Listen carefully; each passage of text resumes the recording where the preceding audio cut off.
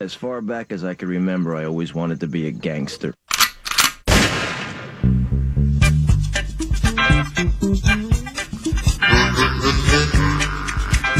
Allen, a superstar, bursting onto the scene. Oh, my heavens! Are you kidding me? That's a dumb question.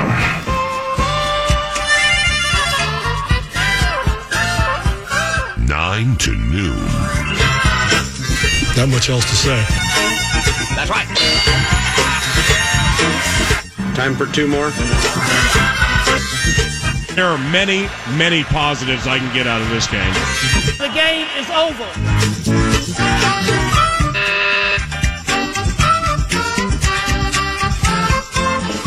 Fire away.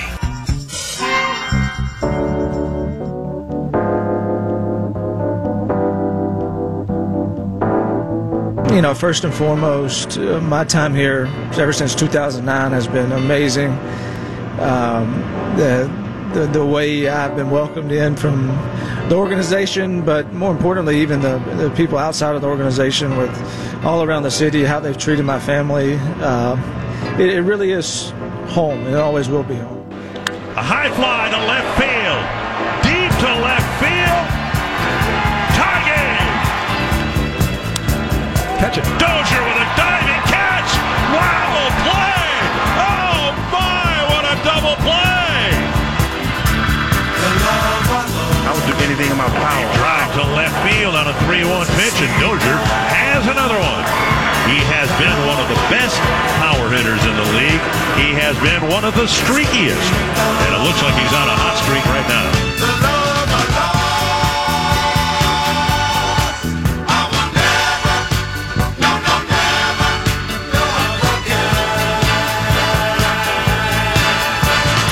A deep blast to left field. A double to lead off the inning, and now a 3-run home run. No doubter right there in the second deck for Brian Dozier, his 13th home run of the year. Breaking ball off the end of the bat. Dozier going back and makes a nice catch with his back to the infield. And a drive to left field. It's high, it's deep, and it is gone. That's how you respond after a heartbreaking loss. Dozier with a leadoff home run, number 23. A deep drive to left field. Back and gone. A walk-off grand slam for Brian Dozier. Now that's the way to end the ballgame. The Twins. Air Shade. L. The unique thing and the amazing thing about it is God puts you in a position to go do work somewhere else. And my time in LA has now begun for the next 2 months, and they're just like here, they're going to get 100% of it. So a lot of different emotions now, but at the same time, it can be kind of exciting. Dozier with a fly ball to center field. He's going back, and Dozier hits a home run. His first with the Dodgers and his second at bat. The Dodgers go back to back and even the score in two. Unbelievable. 9 to noon radio on a Thursday, 9:05. Good morning. I'm Paul Allen from the Bryan Heating and Cooling Studios. This is FM 100.3 The Fan. Dozier the Dodger. Oh, my heavens. What a debut last night for the former Twin. The Twin we thought would be a lifer. Dozier the Dodger with an unbelievably polarizing debut for the Big Blue Wrecking Crew last night. Good morning. He starts the game with an air. So those at Chavez Ravine are probably like, where's Logan Forsythe? What is happening here? We are desperately trying to win the NL West, make the postseason, and now we got this L with an air.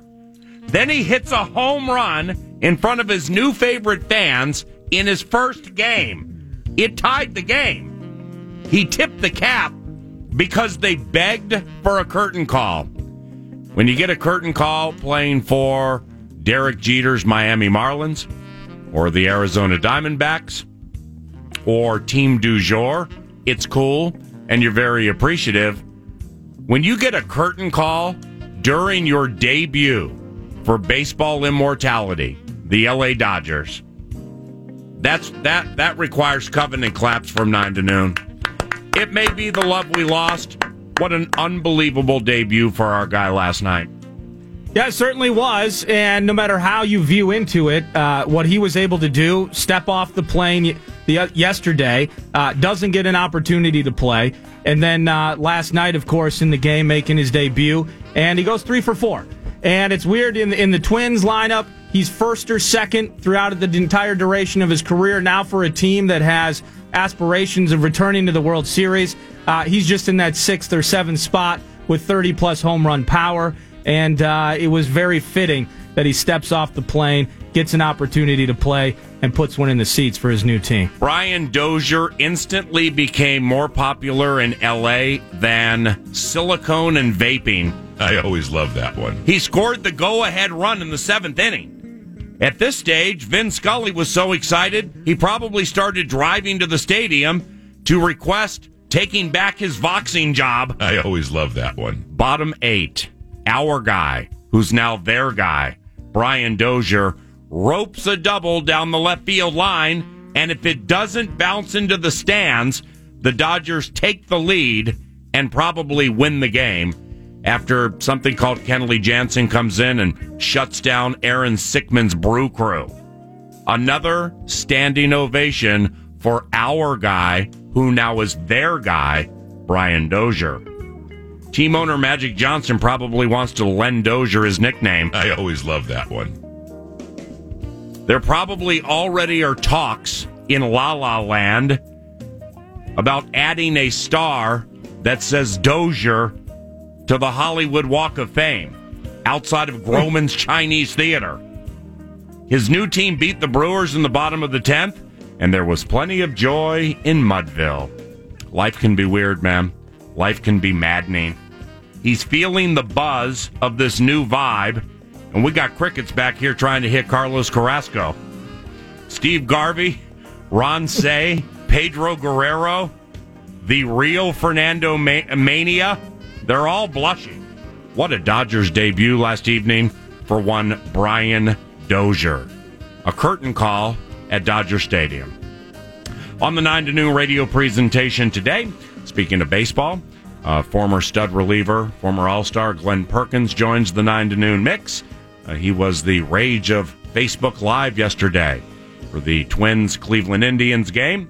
In a pari-mutuel puzzler, we lost, and we struck out 12 times. There are 27 outs in a baseball game. 12 of them for us went via the whiff. Glenn Perkins joins 9 to noon at about 10:15. Before that, an incredibly controversial subject that does not involve Urban Meyer and or his family. It's 3 Downs of Sound at 9:55, analyzing pertinent topics around the National Football League. So, 3 Downs of Sound at 9:55, super special Glenn Perkins at 10:15. Then, bow hunting Burnsy is in studio at 10:55. He's Ryan Burns, publisher, founder, and member of Gopher Illustrated. A lot of Minnesota Vikings conversation on the 9 to noon presentation, and why not? We have a life changer 8 days from today at Invesco against Denver. Meanwhile, 1 month from today, the Golden Gophers football team debuts in the iHeartMedia family, I believe against New Mexico State. So it behooves us to learn how things are operating for Sky Yuma Inc. this offseason. Bow hunting Burnsy will be in studio at 10:55. Then at 11:35, we have a guest that happens to excite me. I think Minnesota Vikings fans will be very tickled to learn the opinions of an Evan Silva, who joins at 11:35. He is a senior football editor for Roto World. You can learn more about him via Twitter at Evan Silva.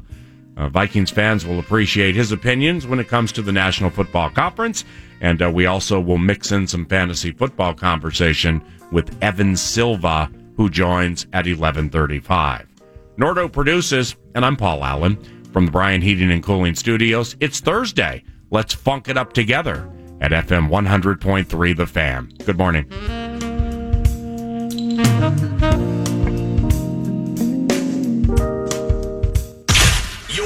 to PA. Get some beers, get some whatever, and start celebrating. On the Fan. Programming on the Fan brought to you in part by Bradshaw and Bryant.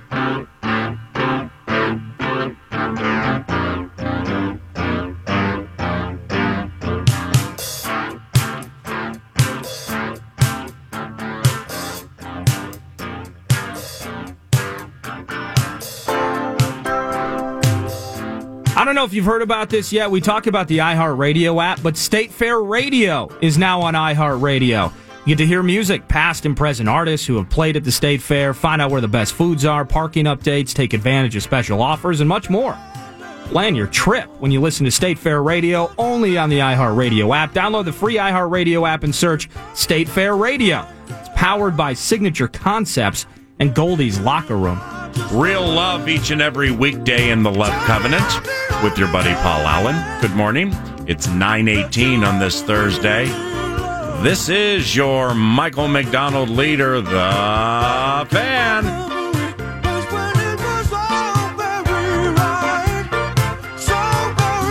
Ain't nothing bad about real love, right?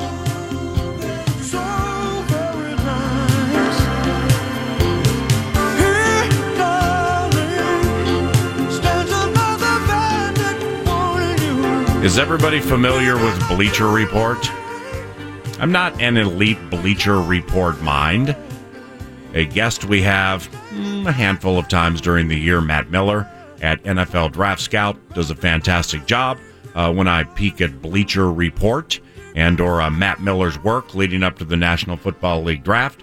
But in perusing Twitter between segments for National Football League related topics and or takes, a few things have developed, ladies and gentlemen. None of them are controversial, but some of them are ever titillating.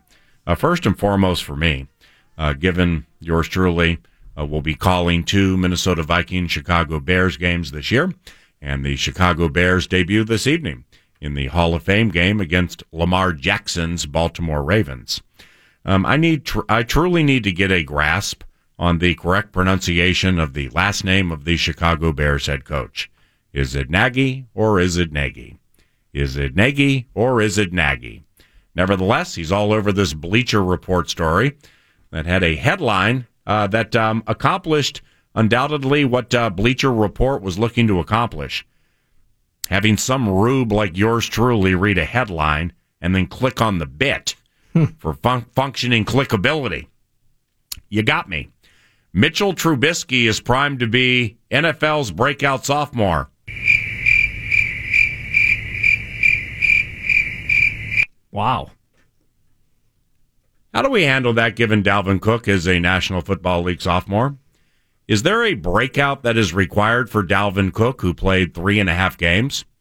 Or was Dalvin Cook off his sterling debut against the New Orleans Saints on Monday Night Football last year? Is no breakout required for Dalvin Cook? Now, FIBA, Fairness and Bears Act, we are not having Bears-related envy with some story yours truly just found at Bleacher Report. And watching Mitch Trubisky's debut on Monday Night Football against our favorite football team, and then watching his development during the course of the season and seeing him in the season finale at U.S. Bank Stadium last year, absolutely. You could tell Mitchell Trubisky definitely had a better grasp of the offense and was improving. He was improving in terms of staying in the pocket, not breaking the pocket after looking at one read and some L is covered, and then now he's going to take the whole thing off schedule and just like run willy-nilly because he's rookie Mitchell Trubisky, and he ain't going to stay in the pocket and stand tall like some of the best. He had 4.9 yards per attempt, however, in that season finale against the Minnesota Vikings. He got better as a rookie quarterback as the season went on, but there was certainly nothing over the top from my standpoint that indicated to me, per the Bleacher Report headline, Mitchell Trubisky is primed to be NFL's breakout sophomore. It's not expect Mitchell Trubisky to be better in his second season. It's not Mitchell Trubisky is advancing quite speedily with the quarterback's version of passing and or running alacrity this offseason. It says he's going to be NFL's breakout sophomore. So what goes into becoming NFL's breakout sophomore? The story, which, by the way, is very well written by an individual named Doug Farrar. And I follow Doug on Twitter, and he is an elite football mind.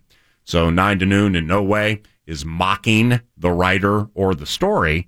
I just simply am wondering what concoction and or formula do we have here where when you mix the thing together, you think of all of the rookies who are now going to become sophomores, why this individual is not on the improve or does not have a right to be better, but the proclamation is NFL breakout sophomore.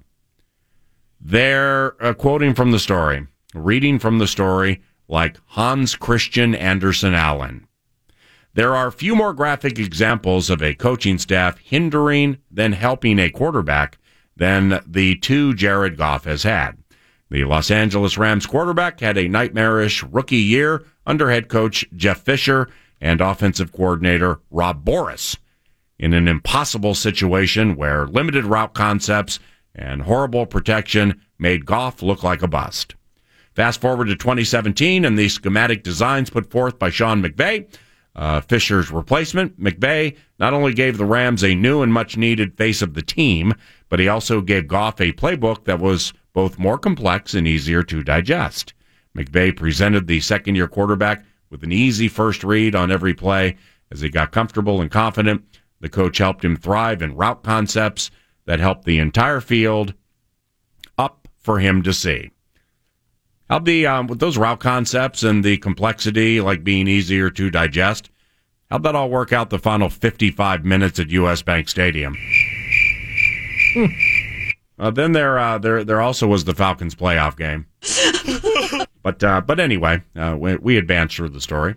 Goff's touchdown rate went from 2.4% to 5.9, yards per attempt 5.3 to 8.0, threw 7 touchdowns in both seasons, and he had just 5 touchdowns in his rookie campaign compared to 28 in his second.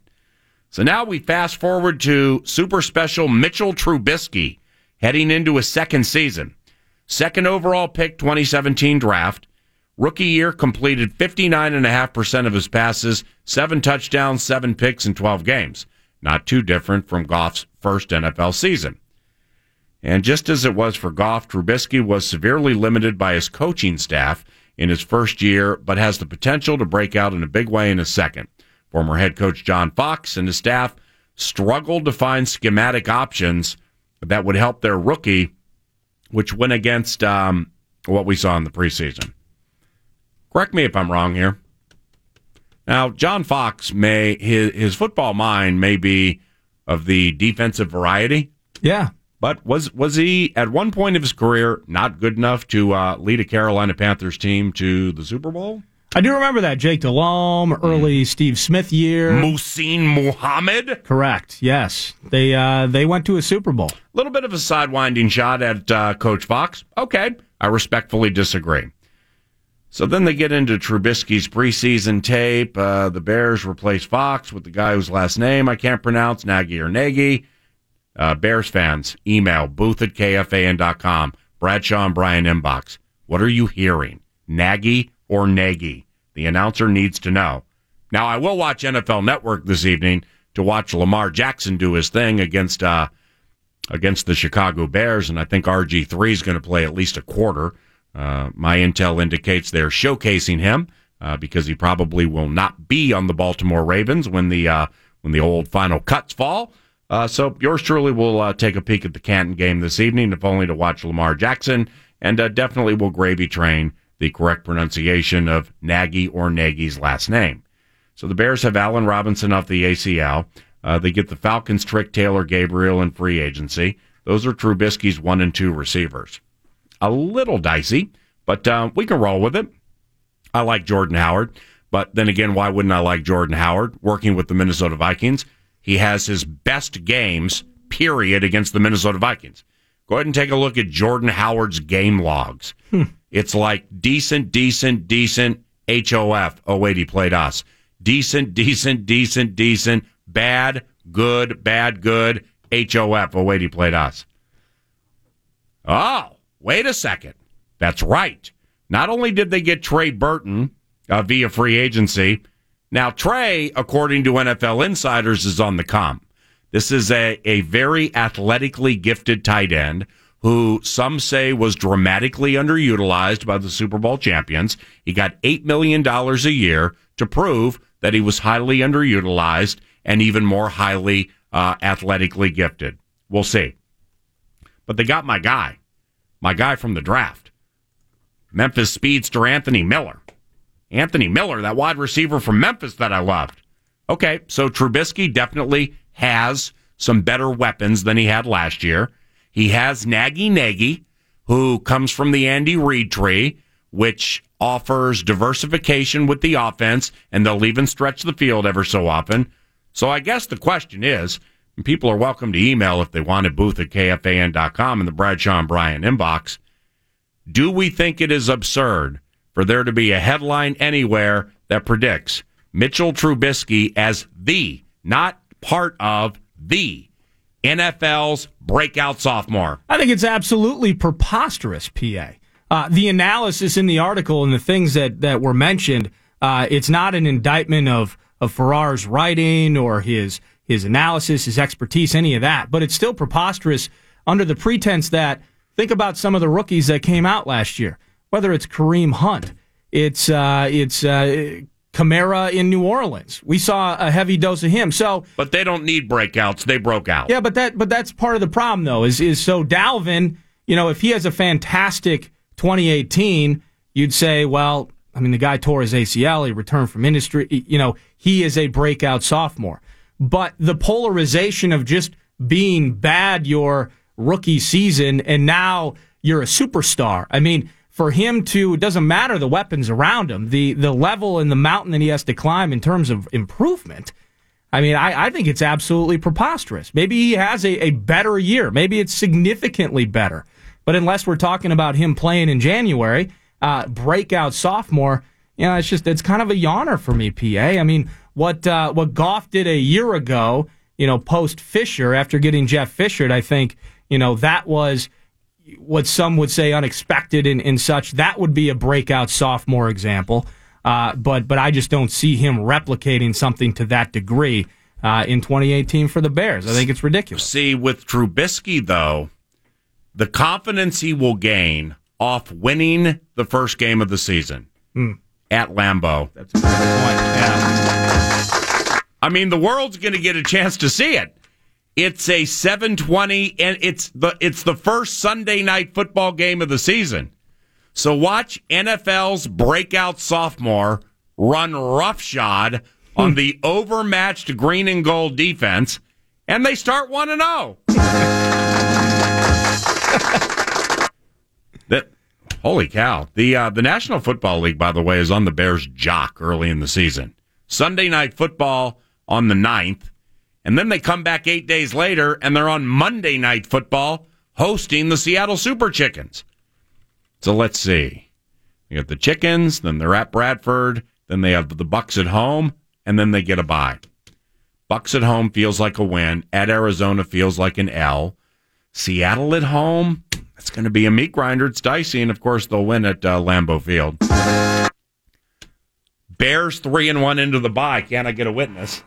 Can I get a witness on an old 3-1 into the bye with NFL's breakout sophomore? What about Fitzpatrick with the Bucs coming up and getting that victory at Soldier Field week 2, though? Yeah, that makes a lot of sense. I mean, if I'm a Bears fan at Soldier Field and I'm heading into a game, I look at Ryan Fitzpatrick run out of that tunnel and I'm like, holy cow.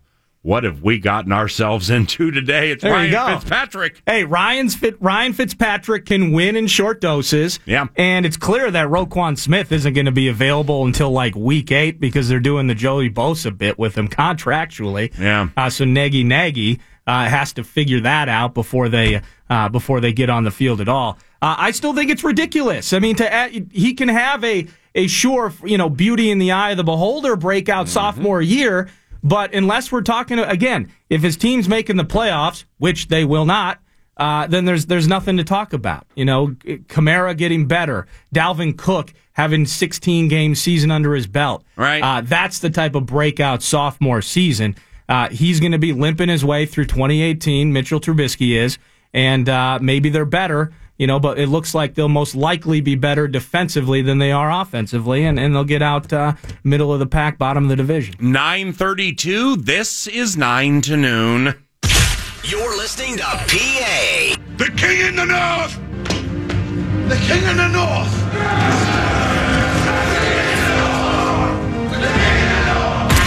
On the Fan.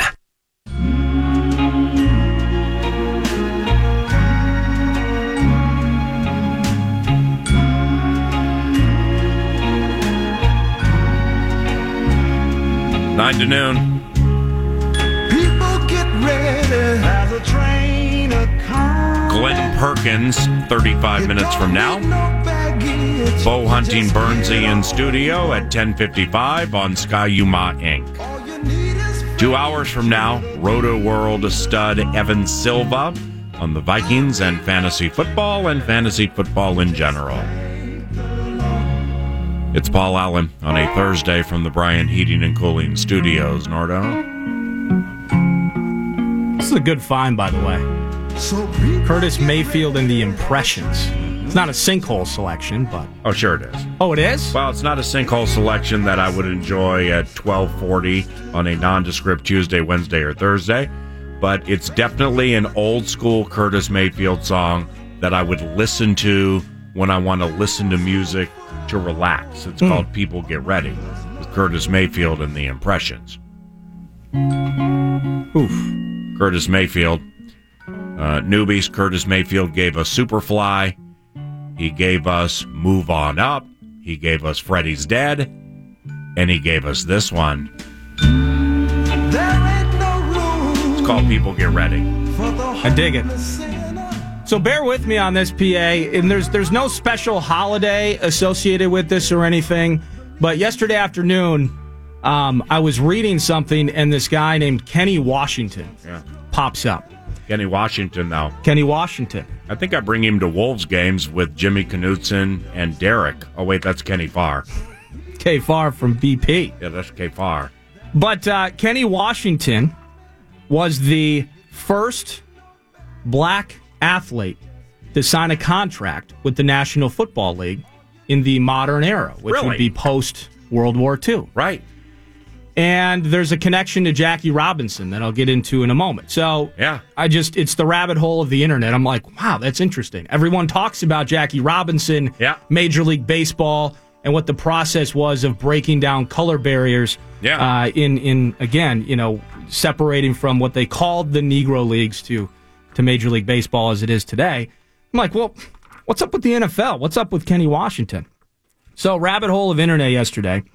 I wanted to find out who the first non-white or black professional football players were. Mm-hmm. So bear with me on this, and it's very interesting how this thing all came about. So, do you know who? Just quickly as an aside, yes. Do you in the most white professional sport of all of them, of the core four, which is the most white professional sport? Well, it's hockey by 10 miles. Not even close. Yeah. Do you know who the first black man to play in the NHL was? No. Willie O'Ree.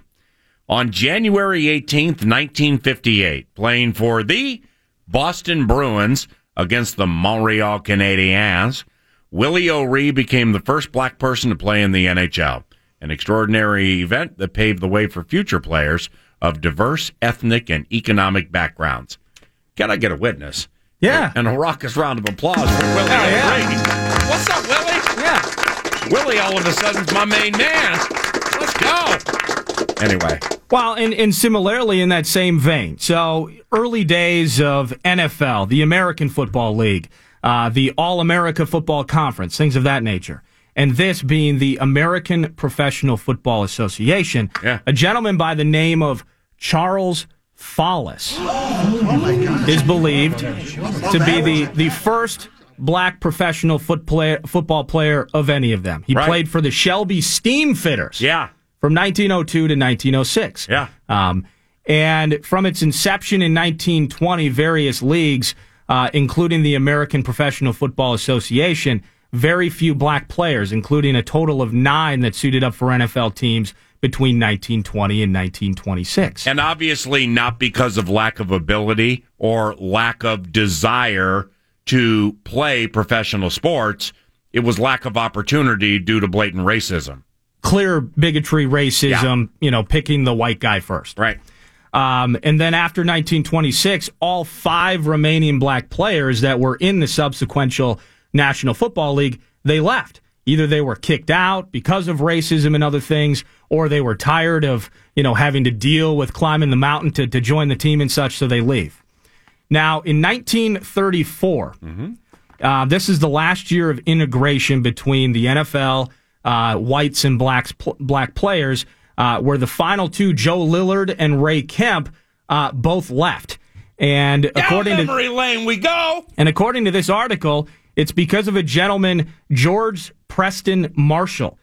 He came into the league in 1932. I think he played bass for Curtis Mayfield in the Impressions. It's unlikely because George Preston Marshall sounds like an awful human being. He openly refused to have black athletes on his Boston Braves Washington Redskins team. Okay, he's diseased. And he pressured the rest of the league to follow suit.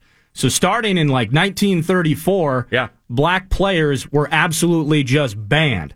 You weren't coming into the league. Yeah. It wasn't going to happen. We're not going to deal with it. Yeah. So all the early, the Charles Follis types that, were getting the racism out of the way, we'll throw it behind us, we'll let it go. Yeah. I just want to play the sport. Those guys were all gone because they just blatantly banned them from the bleeping league. And around that time, Branch Rickey started to have a vision with Major League Baseball. Branch Rickey. Yeah. He is the president of the Brooklyn Dodgers. Think he wasn't? And that's where Kenny Washington comes in, PA. Because Really? in 1939, the University of California, Los Angeles, happened to recruit, not that tough. I believe he was born in L.A. Father was a former football player, was with the LAPD. His son, Kenny Washington. Kenny Washington, born in L.A., goes to UCLA and becomes one of the best college football players in college history, accruing nearly 9,600 rushing yards during his time with the Bruins. Good for UCLA in the land of opportunity. He played in a college all-star game in 1940. George Halas, we were just talking about the Chicago Bears. Yeah, Papa Bear Halas, Decatur Staley's. He begged Kenny Washington not to return to Los Angeles because he wanted him to sign a contract with the Bears. Wow. Now, at the time, this is 1940. This is a brilliant history lesson that you're giving me right now. Well done. The league would not let Halas sign a contract with Kenny Washington because he was black, because the league were a-holes. Yep. And so he returns to Los Angeles, no contract. Now he's in the Pacific Coast League. He's playing for the Bears, but they're the Hollywood Bears. Yeah, PCL though. And then he was going to go into the military, but suffered a nasty injury on the football field, kept him from actually serving time overseas during World War II. Right. Although he eventually chose to go overseas as part of a USO tour and became a sports ambassador. This is Kenny Washington again that we're talking about. Might have gotten lucky with that injury. He could have been on that plane with Louis Zamperini. That is very true. Been part of that book Unbroken. So as a tailback again, nearly 10,000 yards rushing in his career. Halas can't sign him. He goes, and he's actually a member of the LAPD, by the way. Okay. This is very cool. When the Cleveland Rams moved to Los Angeles, the team sought to play the publicly owned LA Coliseum. Have you ever heard of it? And it created immediate pressure that the team out in LA, if you're going to bring these Cleveland Rams here, you want to play at our Coliseum, guess what, guys? You have to start integrating your team. We're tired of the racism. We're tired of this.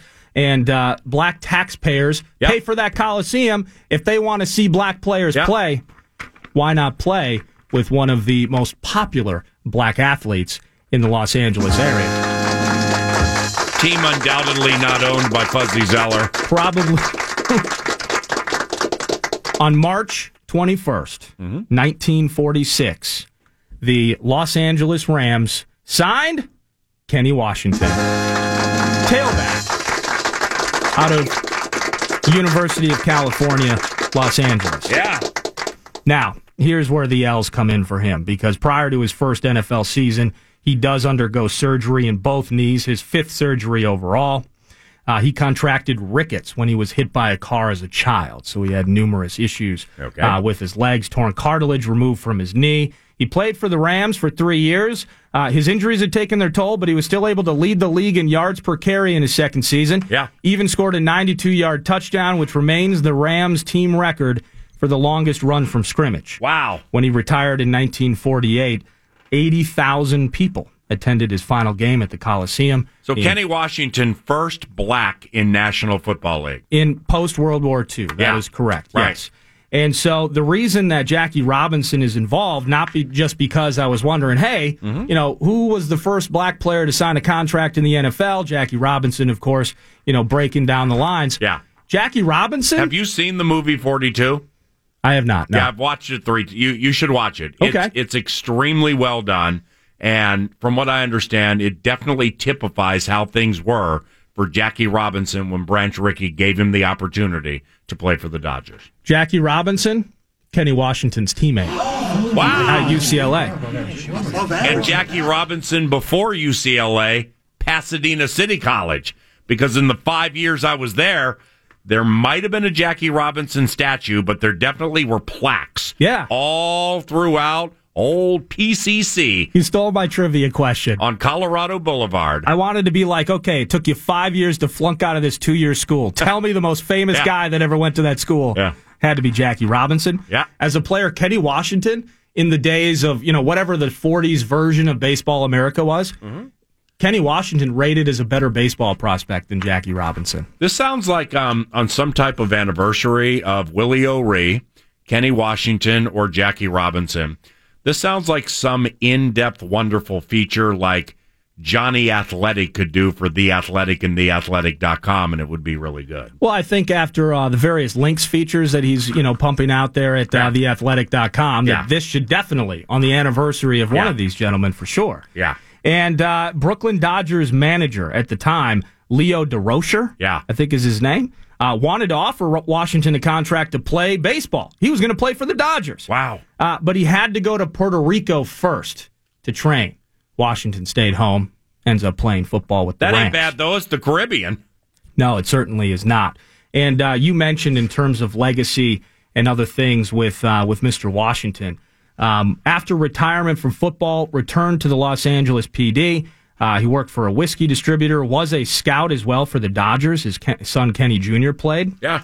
But Branch Rickey, president of the Dodgers. Harrison Ford was Branch Rickey in the movie 42. Oh, he was? It's a spectacular movie. Why am I a loser for not seeing that? No, you're not. Branch Rickey, You're president just busy. of the Dodgers. You got 2 babies and clips. Credits Kenny Washington for seeing that blacks and whites could coexist in a violent sport like the NFL without disruption, and decided that Major League Baseball could be integrated as well, which is why he ultimately, according to him, he signed Jackie Robinson. So Jackie Robinson breaking the color lines in baseball. Yeah. And, of course, early opportunity, very limited for black athletes in football, but it was Kenny Washington in 1946 breaking the color lines officially for the National Football League. And the mid-50s.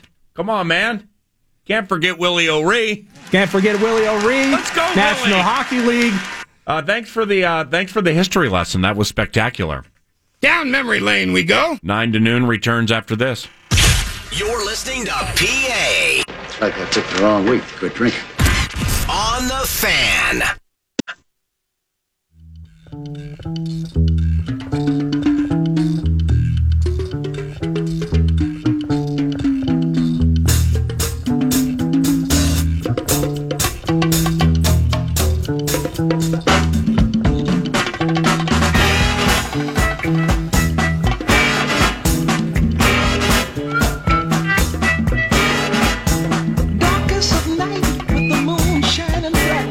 Real. Thank you. The man of the hour has an air of great power. Damn for real. The dudes have envied him for so long. Don't be so negative. Superfly. You're gonna make your fortune by and by. Hey, Subway wants to cater your next big game. Enter to win a delicious Subway sandwich platter. Just get to KFAN.com's contest page. What a hell of a man. This cat of the slum. Hey, you know what? Off that last segment? Yeah. I mean, I'm not clicking on the minpost.com story, but I respect Minpost and Rob Kirky emailing Bradshaw and Bryan inbox, booth at KFAN.com. Appreciate you listening to 9 to noon. Across the Great Divide, a listener in Austin, Texas. Oh, wow. You know, you mentioned State Fair Radio and the iHeartRadio app. With the free iHeartRadio app, and I heard Guardsy. I've heard Guardsy, Justin Guard, producer of Bumper to Bumper, 3 to 6:30, weekdays on the Fan, lay it out beautifully when he does those iHeartRadio app promotions, you know, to direct you to the free app. Yeah. But he's dead right. I mean, it's Vikings football season with training camp, preseason in 8 days, and the regular season opener like 5.5, 6 weeks from now or something. But like all of the interviews yours truly and or Barrero are conducting with Everson Griffin, John DiFilippo, terrific Latavius Murray interview by Bump earlier this week from Vikings training camp, all available via the free iHeartRadio app. It's the exclusive Vikings channel. Yep, and emphasis on the word exclusive. It's the exclusive Vikings channel on the free iHeartRadio app, and if you miss anything, just download that bad boy. You can get whatever you want. Off that previous segment, Rob Kirky sends an email to booth at KFAN.com. The University of Minnesota was a leader in racial integration of the NCAA FCS. And Minnesota's return to national prominence, ironically, in the light of benching of Reed and Bell, which I assume is Bobby Bell. Sandy Stevens, first black honored as All-American at quarterback. Bobby Bell, Judge Dixon, the great Carl Eller, the great Bill Muncy, John Williams, Aaron Brown, McKinley Boston were among star African-American football players successfully recruited to the university in the 60s. Prominent individuals such as Senator Hubert Humphrey and Minneapolis Tribune writer Carl Rowan supported Coach Murray Warmath's recruiting efforts. So that kind of that ties it together to a certain extent, decade after decade after decade. You know, you bring up Robinson and or Washington, and we get from the 30s into the 40s. Then we get new main man Willie O'Ree for the Boston Bruins in the middle of the 50s. And then now the University of Minnesota in the 60s. Rob Kirky, thank you very much for complimenting and amplifying our previous segment. Time now for PA's 3 Downs of Sound. Oh, yeah. First down. Will you watch any HOF game this evening? I'll watch almost all of it, yeah. And part of it is it's so stupid, but I'm such a rube. I'm so excited for Vikings football to be back. Yeah. NFL, the HOF game is going to be cool because I want to see Lamar Jackson. Yeah. And I want to see him get a ton of reps tonight. I'm just excited to see what he does for those guys out in Baltimore. But it's pro football on some level. Okay, it's not January. It's not the Super Bowl. I get it. But, of course, I'm going to watch almost all of that thing tonight. Bears fans have to be super excited to see Roquan Smith.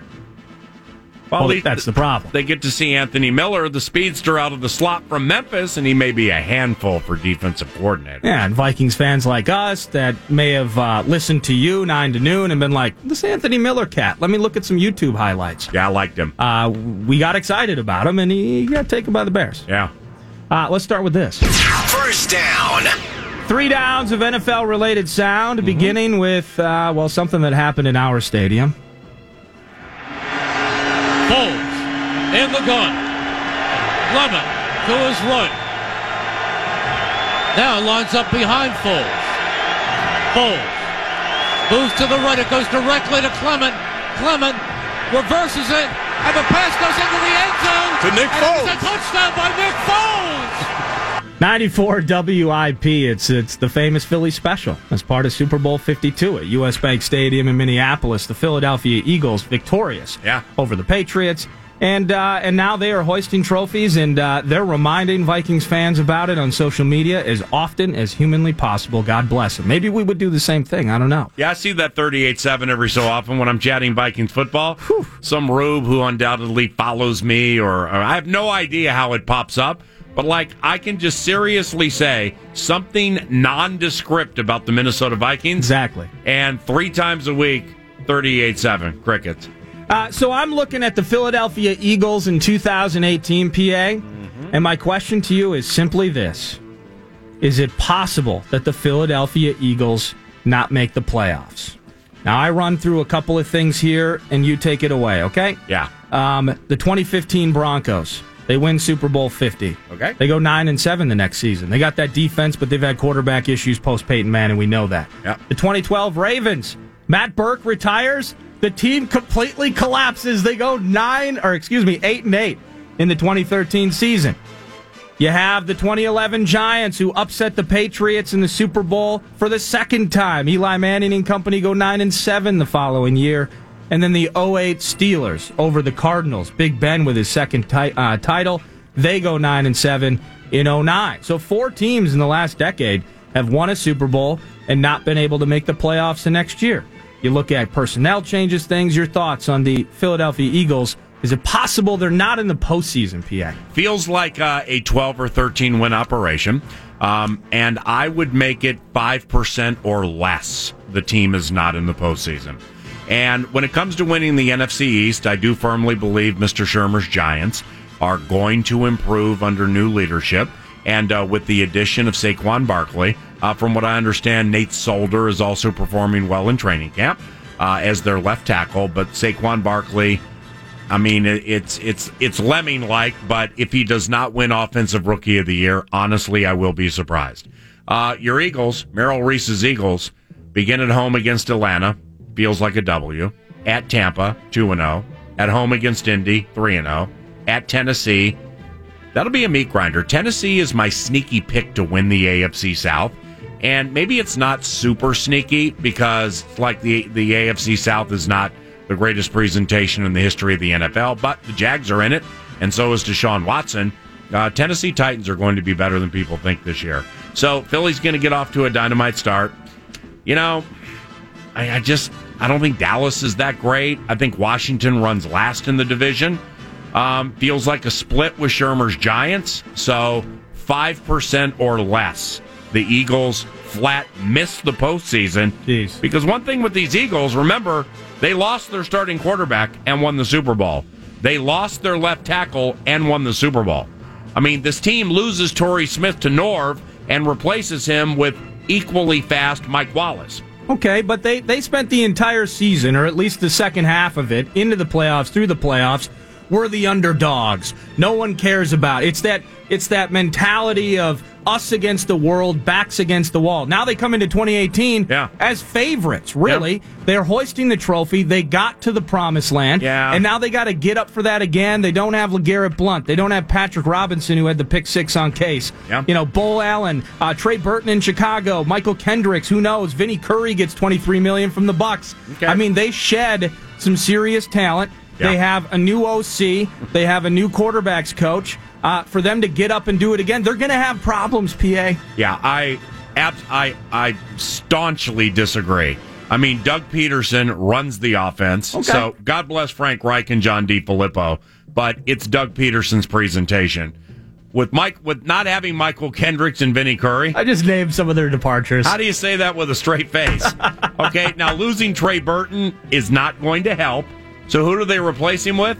Dallas Goedert from South Dakota State University, who, by the way, is going to be the bomb. Okay, Smith out, Wallace in. They still have Zach Ertz. I like Jay Ajayi more than I like LeGarrette Blount. Wentz is back. I mean, they got Haloti Ngata. They still have Brandon Graham. Now he's battling through an injury, but he'll eventually be fine. Defensive end and slide him into 3 technique on super special nickel downs. They have one of your favorite defensive tackles in the NFL, the guy Fletcher Cox. I mean, he's so good that you have to have 4 hands on Cox. He requires a double team basically every play he's in there. Yeah. And safeties, I mean, I always love that one. Yeah, the Eagles 5% or less to not just flat. You phrased it, not make the playoffs. I mean, sucker may fall off to 10-6, 11-5-ish, but Eagles are in the playoffs. Come on. Okay. Second down. Mayfield from the pocket, still got it. Flips it to the end zone. Touchdown, Dimitri Flowers. How could a man named Flowers not make an impact in the Rose Bowl? ESPN, that's Baker Mayfield tying things up in the Rose Bowl against Georgia. What a game that was. Oklahoma on the losing side of that, unfortunately. Here's my question to you. Yeah.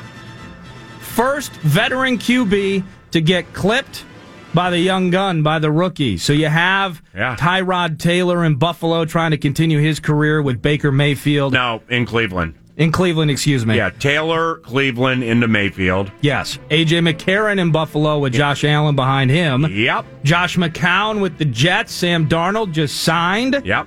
Sam Bradford in Arizona. Sammy Sleeves with Josh Rosen, who says that the 9 picks before him are going to feel like they made the biggest mistakes of their lifetimes. Yeah. And then Joe Flacco in Baltimore with the aforementioned Lamar Jackson. That's a great question. Who gets clipped first?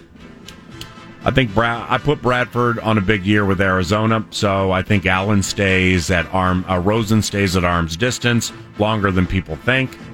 Mayfield over Tyrod out of the gate could happen, but probably won't. Darnold is getting in a little late, and you can win games with McCown. Then I don't think Josh Allen is remotely close to starting games in the NFL. It's my opinion. So I think AJ holds him off for quite some time. Wow. That's a wonderful question. I'm going to say Baker Mayfield usurping Tyrod Taylor. That's my first choice. Darnold usurping McCown would be my second choice. What about you? I have it the exact same way. Of course you do. And it's not because Bradford's going to have a great year, but I think because I said it. But I think it's because Rosen needs time. As with Lamar Jackson, who we'll get to see tonight. Josh Allen, I've actually, from what I've heard and read, I'm not out there in Buffalo listening to WGR 550, but I've heard that Josh Allen is actually pretty good. You're hearing inaccurately. The Sirius NFL Radio does training camp tours. Yours truly happens to listen to them because elite intel is there to be found. Right. And I heard a very pertinent Buffalo Bills related interview the other day saying Josh Allen, the arm strength is fantastic. Everybody can see the arm talent on display.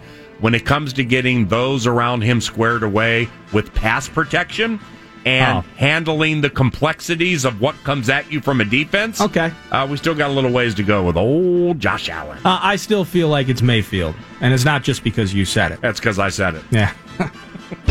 Third down. Let's hear from co-Vikings offensive line coach on a serious note for a second. Andrew Janocko, co-offensive line coach of the Minnesota Vikings, talking about losing Tony Sparano. It's been a rough week, and, Tony was a good friend of mine, a great mentor, a great person, been close with his family. It's been a tough week, but it's also been a week to celebrate him. He was a great man, and obviously I send my prayers out to his family, Jeanette, Andy, Ryan, and Tony Jr. That's from Monday, 9 to noon, when we did our patented drive-by interviews, and you got the chance to talk with Andrew. And down the road, we'll actually talk probably more football and things with him, but it felt fitting to get his thoughts on Tony Sparano. The reason I play that audio, though, is because Tony Sparano plays into the conversation of what the state of the Vikings offensive line is going to look like, even as, not necessarily week one as much as, what's up with, Saturday night when they do the big scrimmage and such. Remerds get nicked up the other day. Yeah. Elfline's still in the pup, so Easton's in there. I've seen at center, and then I've seen Tom Compton taking first-team snaps at left guard, and Rashad and these guys. Give me the state of the O-line into Saturday night. It's dicey right now, and it's dicey into the Broncos preseason game in 9 days.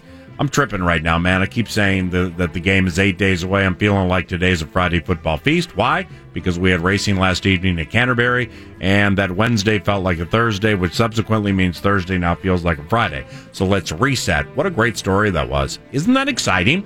So the Vikings play the Broncos a week from Saturday. And Vikings general manager Rick Spielman is on 9 to noon tomorrow with yours truly and Nacho Lieber, the Nacho Man, for a couple of segments at 9:55. And I do want to discuss in depth the state of this offensive line, the Minnesota Moving Company, because I was there when Remmers got rolled up on in goal line situations, and he was limping conspicuously. Honestly, I'd be surprised if he plays in that Broncos game. They didn't practice yesterday, but when I was there Monday and Tuesday, no Rashad Hill.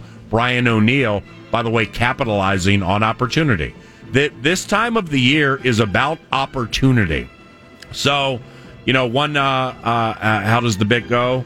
One man's garbage is another man's gold. So with O'Neill, I'm not sure he is ready to start National Football League games, but he's the guy right now. Elflein, I watch him working out all the time. He's done absolutely nothing from a football standpoint this offseason, and that needs to turn around relatively soon to gain cohesiveness with the new starting quarterback. It's the battery, man. It's the center and the quarterback, and that thing needs to get cohesive. So, yes, there are fair questions and myriad questions involving this offensive line into the Saturday night scrimmage at the stadium at Twin Cities Orthopedics Performance Center. Then we have a game against the Denver Broncos in 9 days from today. Of course, you can hear it at FM 100.3 The Fan and watch it via simulcast on Fox 9. To baseball with former stud reliever Glenn Perkins joining 9 to noon next. You're listening to PA. When Muhammad Ali was down, did you count him out? When Jiminy Cricket was down, did you count him out? This is the game, Doug! Woo! On the Fan.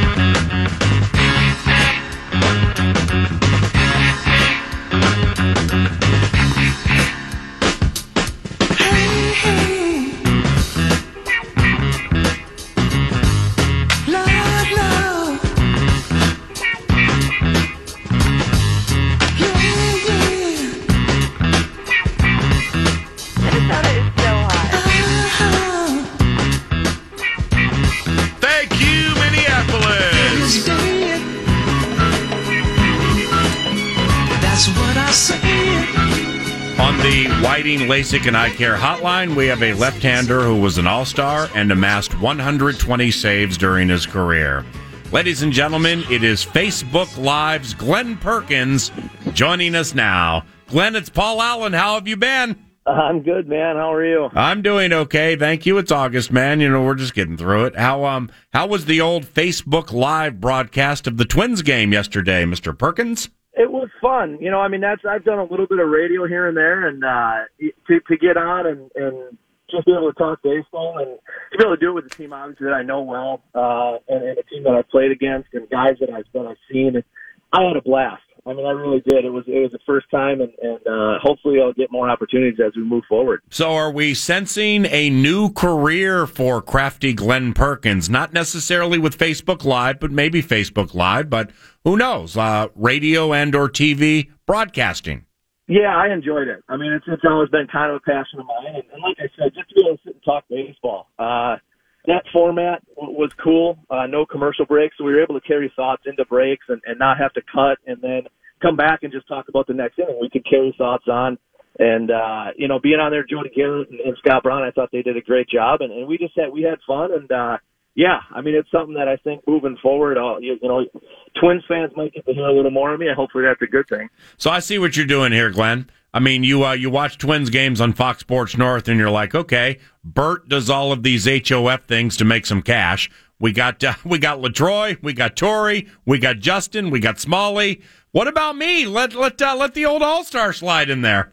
Yeah, I don't know how that'll work out down the road. There's a lot of guys, and they're actually doing really well. I texted Morty. I watched the game on that would have been Tuesday. Him and Torrey did, and I texted Morty. I was impressed because I hadn't watched a whole lot. And, I love him and Corey's banter, and I thought Morney did a great job. And he's gotten more comfortable as he's gone along, and I think that's part of it, as you know, that the more you do, the more comfortable you get, and it can be a lot of fun.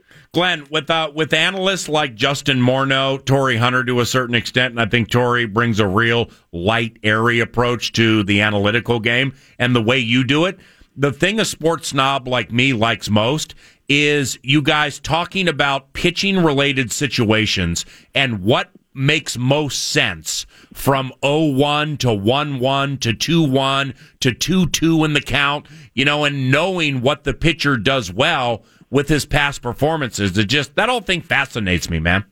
Yeah, I mean, that's what being a former player, and especially I think one in the case of Torrey a little bit, Morneau, and myself last year that we're so fresh out of the game that I can recall, hey, even when I face maybe this guy, this is how I attack him. And then, it's just, those are things. I thought the interview I did with Gibby yesterday was a lot of fun, and to be able to talk with him, because I had a big part of getting him from kind of where he was to where he's at now. And, I worked with him and tried to get that into his head about pitching and about attacking and different ways of doing those things. And, you get to bring that in and the importance of there's more than just, hey, I want to throw a first pitch down and away here, and then I'm going to do this, that. You're reading hitters, you're seeing how guys are reacting, and then, being able to tell fans that stuff. And that's what I enjoyed so much yesterday, is just being able to kind of just BS a little bit and go on about things that I've experienced and the stuff that I know. Glenn, given the broadcast yesterday was via Facebook Live, given it's Facebook, are pictures of kids and glowing family updates required during the broadcast? You know what? I don't even have Facebook, so I honestly don't even know how it works. I know that my dad's on there, and so I'm sure that's a lot of what gets posted. But you know what? It was cool because there was fan interaction during the game, and so we were able to bring in questions that fans had or comments that fans had about stuff that we were talking about, and it was cool. How pertinent like the trade deadline was yesterday. So fans were able to write in and say, hey, I thought this deal was good. I thought that, I thought the Indians could have done more. Why did the Twins trade Dozier? And so we could kind of address those things and kind of speak to what fans wanted to hear versus just what we wanted to talk about or what was on the top of our head. With our team, Glenn, yesterday, the game you called, we struck out 12 of the 27 outs yesterday. Not good, man. No, I mean, that's Carrasco. Gosh.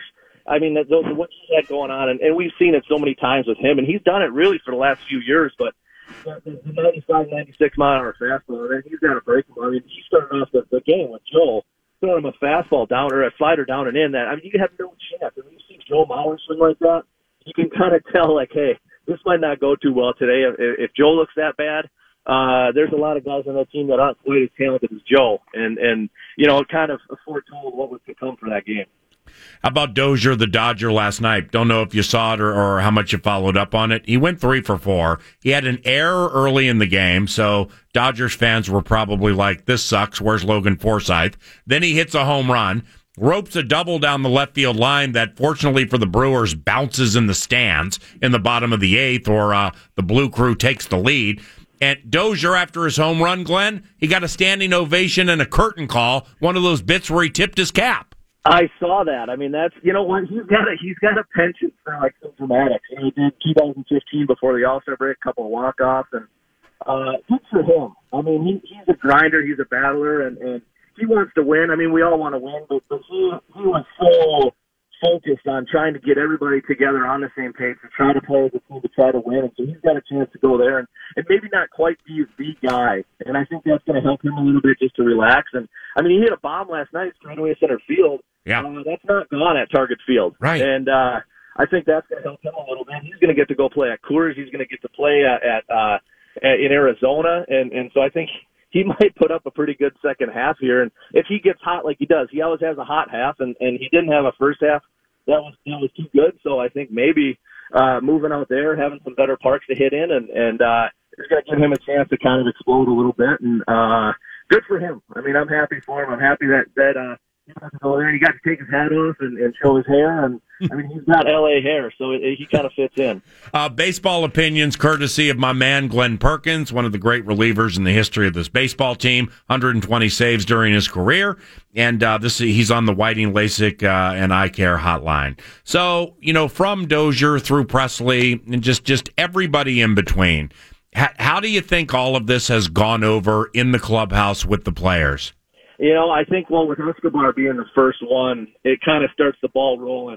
And that was probably, for the clubhouse, the toughest one, because he was a unique guy in the clubhouse in that he was the center of a lot of, jokes and laughter, and he handled it so well and was able to give a little bit of it back. He played a really cool role of, trying to be like the guy that everybody made fun of, but he was the one that instigated every little couple, and fun kind of joking out session in the clubhouse. And so I'm sure that one there was kind of deflating, and being the first one, and then culminating with Dozier, kind of losing the cornerstone of the clubhouse. It was 20% of the team, 5 out of 25 guys, and guys that kind of played important roles throughout the season. So I'm sure, I was never part of a point of sell-off like that, even though we had worse teams than this. But, it has to be tough, and that was something we talked about with Molly yesterday, trying to get the guys to focus. Hey, you still got 2 months to play, and selfishly, there's a little bit of now these guys need to play for the name on their back as well, and that's not only just to continue their career, but you see what happens when Escobar, we get him as kind of a throw-in for Liriano, 7 years ago, and now he's a guy that he's a centerpiece of a trade going somewhere else. And that's because of his hard work and him going out and playing hard. And so guys have opportunities not only to advance their career, but to get other teams interested. And that's still something that's important for guys. And you want to try to win games from here on out and be a spoiler, but it's definitely not as fun as going down the stretch having a chance to compete for a playoff spot. You still live down by Lakeville? I do, yes. I got a nice little farm, and sweet. Spend time there doing a little hunting and fishing, and I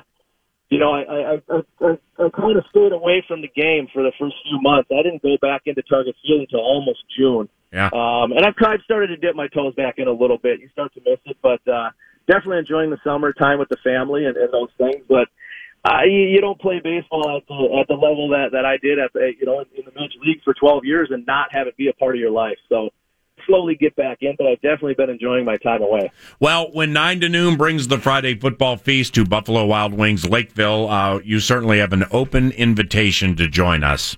Well, what was it? Probably 5 years ago I was there, and I don't know if I brought the crowd, but there was a hell of a crowd there, so I might have to do that again. Yeah, well, I think we went on a 3-game winning streak, so I'm going to pin that whole good luck thing on you, okay? There we go. Hopefully it's right before we play the Packers, huh? Hey, ma'am, you're the best. Stay well. Enjoy your summer. Thanks for the opinions. Best of luck with advancing your broadcasting career. If there's anything I can do to help, let me know. And have a wonderful day, okay? All right. Thanks, PA. We'll talk soon. Glenn Perkins, Perk at Play on the 9 to noon radio show. Bow hunting Burnsy, Ryan Burns, Gopher Illustrated in studio 25 minutes from now. It's our off-season check on Ski-U-Mah Inc. Now, about 65 minutes from now, an hour and 5 minutes from now, Evan Silva, senior editor at Roto World, joins 9 to noon to discuss Minnesota Vikings football, tie the Vikings to fantasy, and also hit on some pertinent fantasy football-related topics. Tomorrow, we are at Twin Cities Orthopedics Performance Center. Paul Charchian is traveling.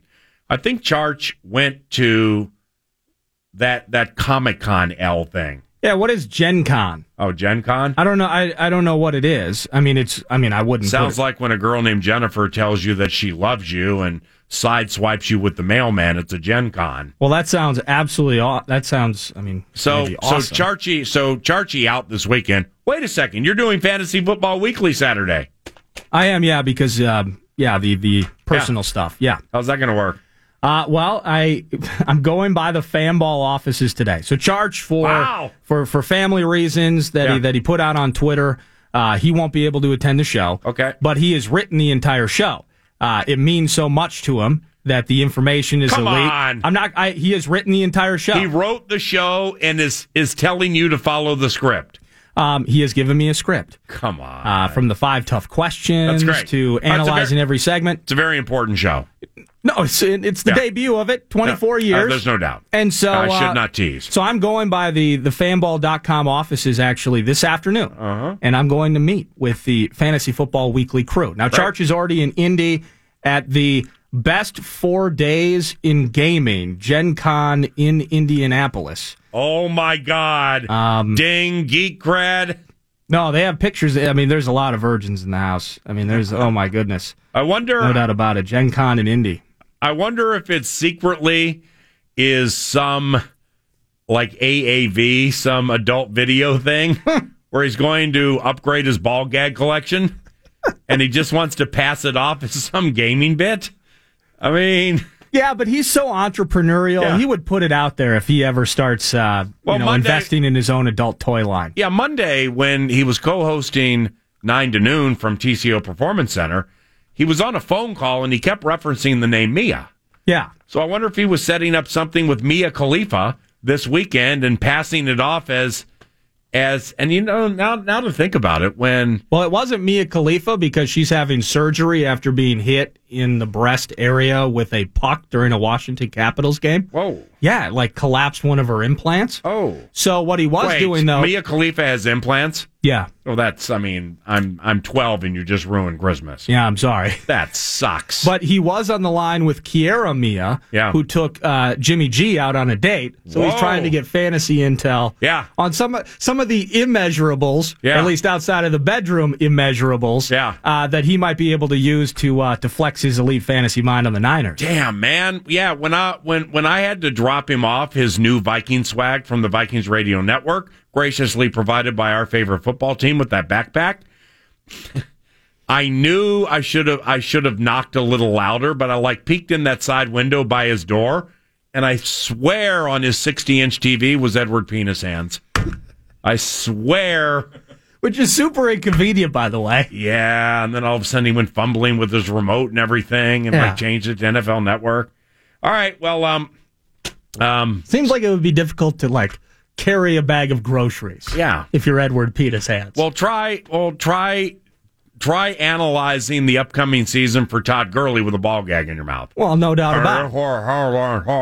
Or trying to navigate the home row on the keyboard. Yeah. It's just ball gags and penis hands. So, that's TCO Performance Center tomorrow. Nacho Libre filling in for our buddy Paul Charchian. Rick Spielman will be on the radio show tomorrow at 9:55.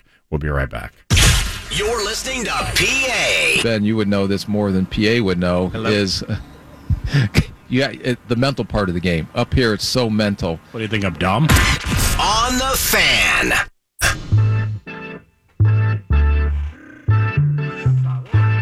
Soy Pablito. No tengo tiempo para Nordo. En las carreras. Gracias, mi amigo. This is 9-2. Oye, como va at 10:40. Soy Pablito con Nordo. And it's time for News du Nor after Carlos Santana breaks down the biatch and we have a good time. Say what? Thank you. Elite chill song. Oye, como va? He's Nordo and he's a baby on the Fan.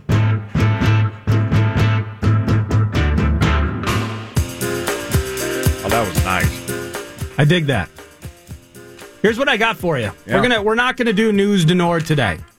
What I am gonna do is I have audio from across the NFL. We're so focused in, and we'll be back at TCO Performance Center in Eagan tomorrow. General manager on. We get the connection and the access and the interviews, and that's going to be a big part of and basically all of tomorrow's show. But I want to look across the NFL. I'm going to play audio. Could be a player, could be a coach, and you simply just have to say who it is and what they're talking about. Okay. Seems simple enough? NFL? NFL Y. Got it. Training camp. We'll start with this guy. I mean, obviously, as a competitor, you want to be out there. I mean, obviously, to get my feet wet, get out there, get running around, it was fun. It felt great, but just gotta listen to what the doctors, coaches are saying, and just trust that plan. Good one. I would guess Andrew Luck, Indianapolis Colts. To be a competitor. It feels good to get out there. Doctors. Doctors. And, rehabbing. And yep, plant some birds and rocks and things. Holy cow. Not Deshaun Watson, because I know his voice, I think. The announcer has no idea. It is Carson Wentz, quarterback, Philadelphia Eagles. NDSU Bison in the hat. If you heard from Carson himself, PA, if they want to get back and have him ready week 1, as of now, he's training. He's there every day. Yeah. He's working out, and he's getting closer to taking back the reins of the Super Bowl champion Philadelphia Eagles. Yeah, you still, with Wentz into the Super Bowl MVP as the backup, you still want to predict a precipitous fall-off for the Super Bowl champions? Because as you said, they were underdogs last year. Everybody counted them out. Yeah. Nobody looked at the talent base of the Philadelphia Eagles, with that offensive line and Blunt into Ajayi, into Smallwood, then Smallwood's out, then it's Sproles, then Sproles is out, then it's the Wisconsin kid Clement, with Nelson Aguilar being resurgent. Defensively, Brandon Graham, Fletcher Cox, they're not very good. So, yeah, I definitely understand where you were coming from. Hey, they had 30,000 people in the stands wearing dog masks. I'm going to be honest with you. I am not mad at your splashy take that there will be, you didn't say a fall off. You said a precipitous fall off for the Philadelphia Eagles. I said that's potentially, they're going to go 7-9 is what's going to happen. Yeah, of course they are. I'm not mad at that because I'm racetrack trained. And anytime somebody lays out to me cogent reasons they think a long shot horse can win, and they bet their money on a non-favorite, I got respect for that. But emphasis on the part of the equation where they lay out cogent reasons, which I seem to miss in the Eagles. Wentz week 1 Michael against Kendricks is gone. Week 1. Well, Vinny Curry was good. Week 1 against Atlanta. Wow, that might be Foles. It might be right to have Foles play in that game. But good for Carson. I'm a Carson Wentz fan. Let's go from that guy to this guy. I'm ancient in football years, but I'm still such a young person, so I still have my whole life left ahead of me.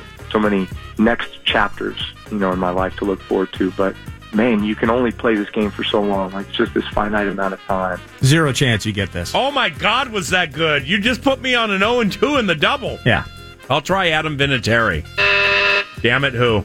Drew Brees, quarterback, New Orleans Saints. That was him with Colin Cowherd, I believe, yesterday. That's brilliant, man. Well done. So, he's back stages last couple of years, really, of his contract. Yeah. But he's got Kamara. He's got Ingram in week 5. Yeah. And, defense trying to get better and all of that. The Saints, when you talk about the heavies of the NFC, I just hit on 2 of them. The Eagles and now Drew Brees trying to get one before he goes. Well, the NFC South, it can be argued the NFC South is the best division in football. It can be argued. I ain't necessarily saying that I'd agree with it.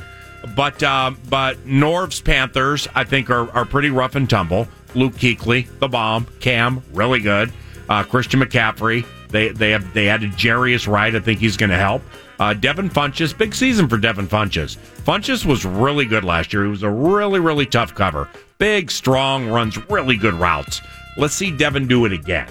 Specifically with the new system. Got Greg Olsen, the cane, nearing the end of his career, but he's still good. Blah, blah, blah. So Carolina's good. Atlanta's good. Atlanta's good, man. Atlanta's good all the time.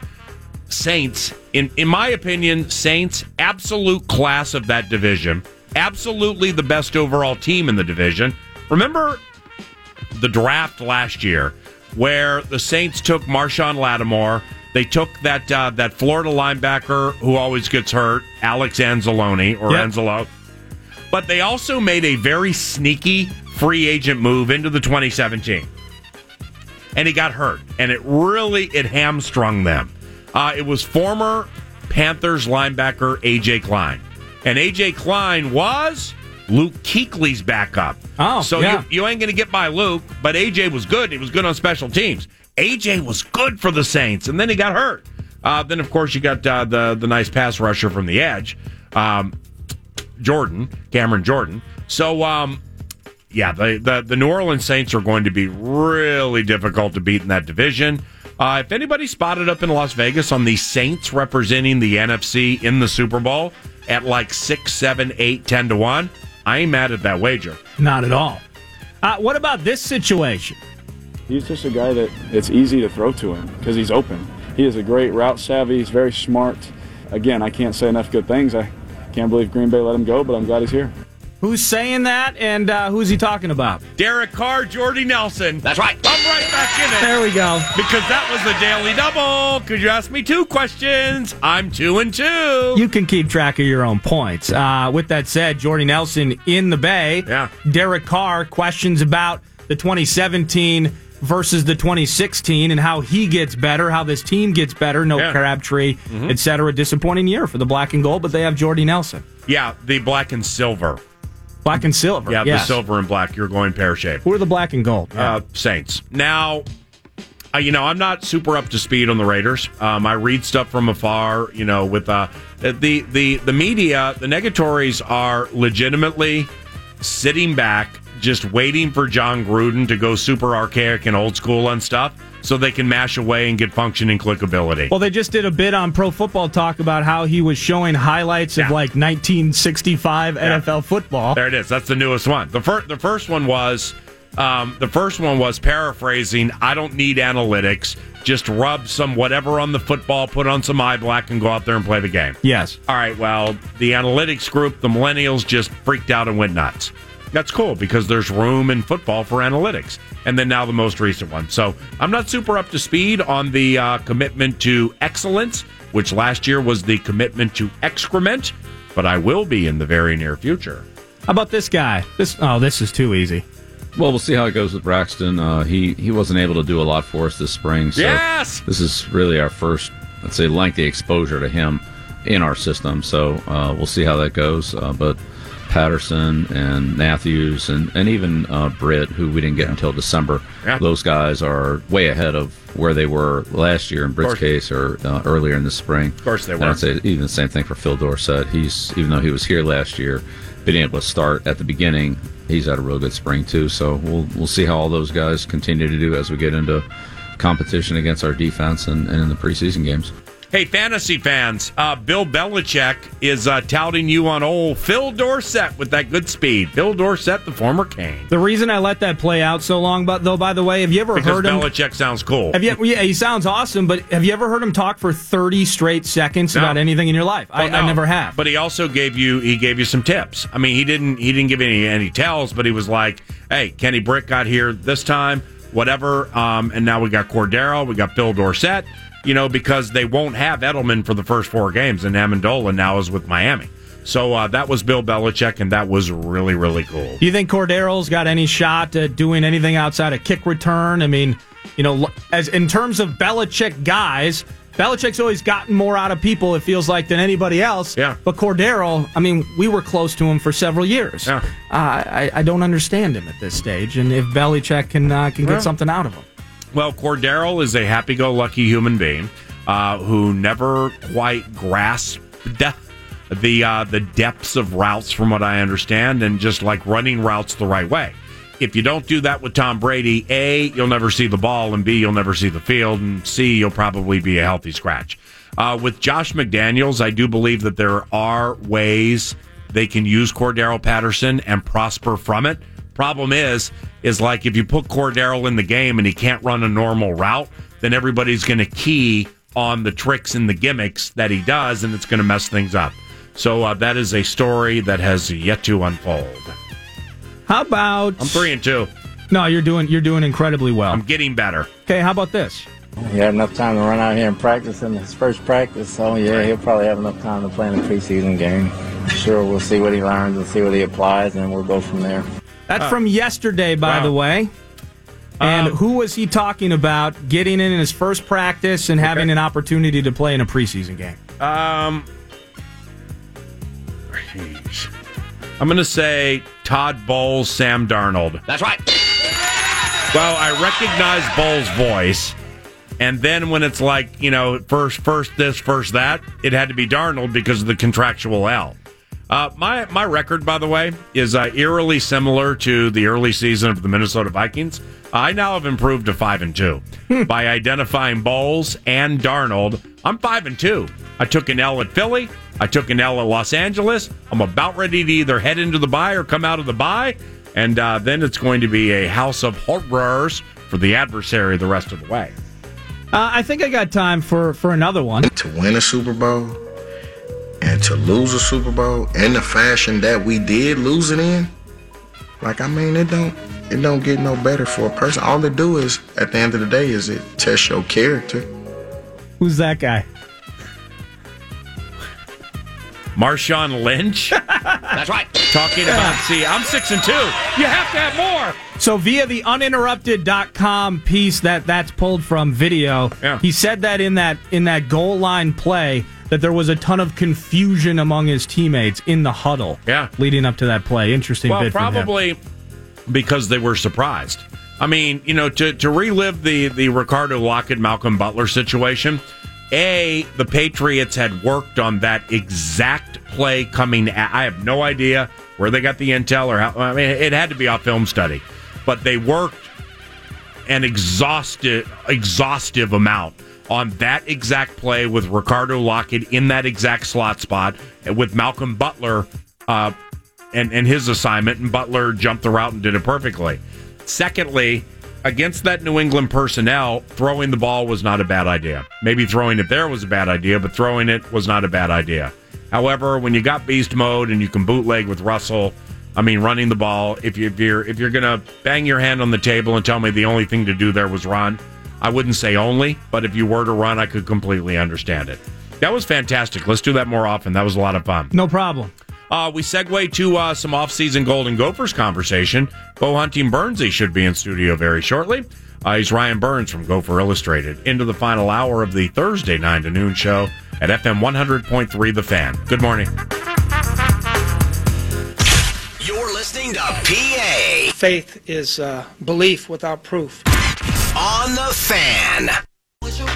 Baby, you never worry about what I do. I be coming home back to you every night, doing you right. You're the type of woman deserve good things. This for the diamond, a head full of rain. Baby, you're a star. I just wanna show you you are. You should let me love you. Let me be the one to give you everything. Fortunately, it's a song 9 to noon likes. I don't know how you cannot truly appreciate what a jam this is. I do. If I didn't, I wouldn't play it. And at least listen to it as long as you have. No, it's spectacular. Yeah, but I mean, there probably are corner offices now yelling, saying, "Talk!" I think it's just we make eye contact. I can see into your soul, and we're just looking at each other's vibing, you know? You can see into my soul? What do you see?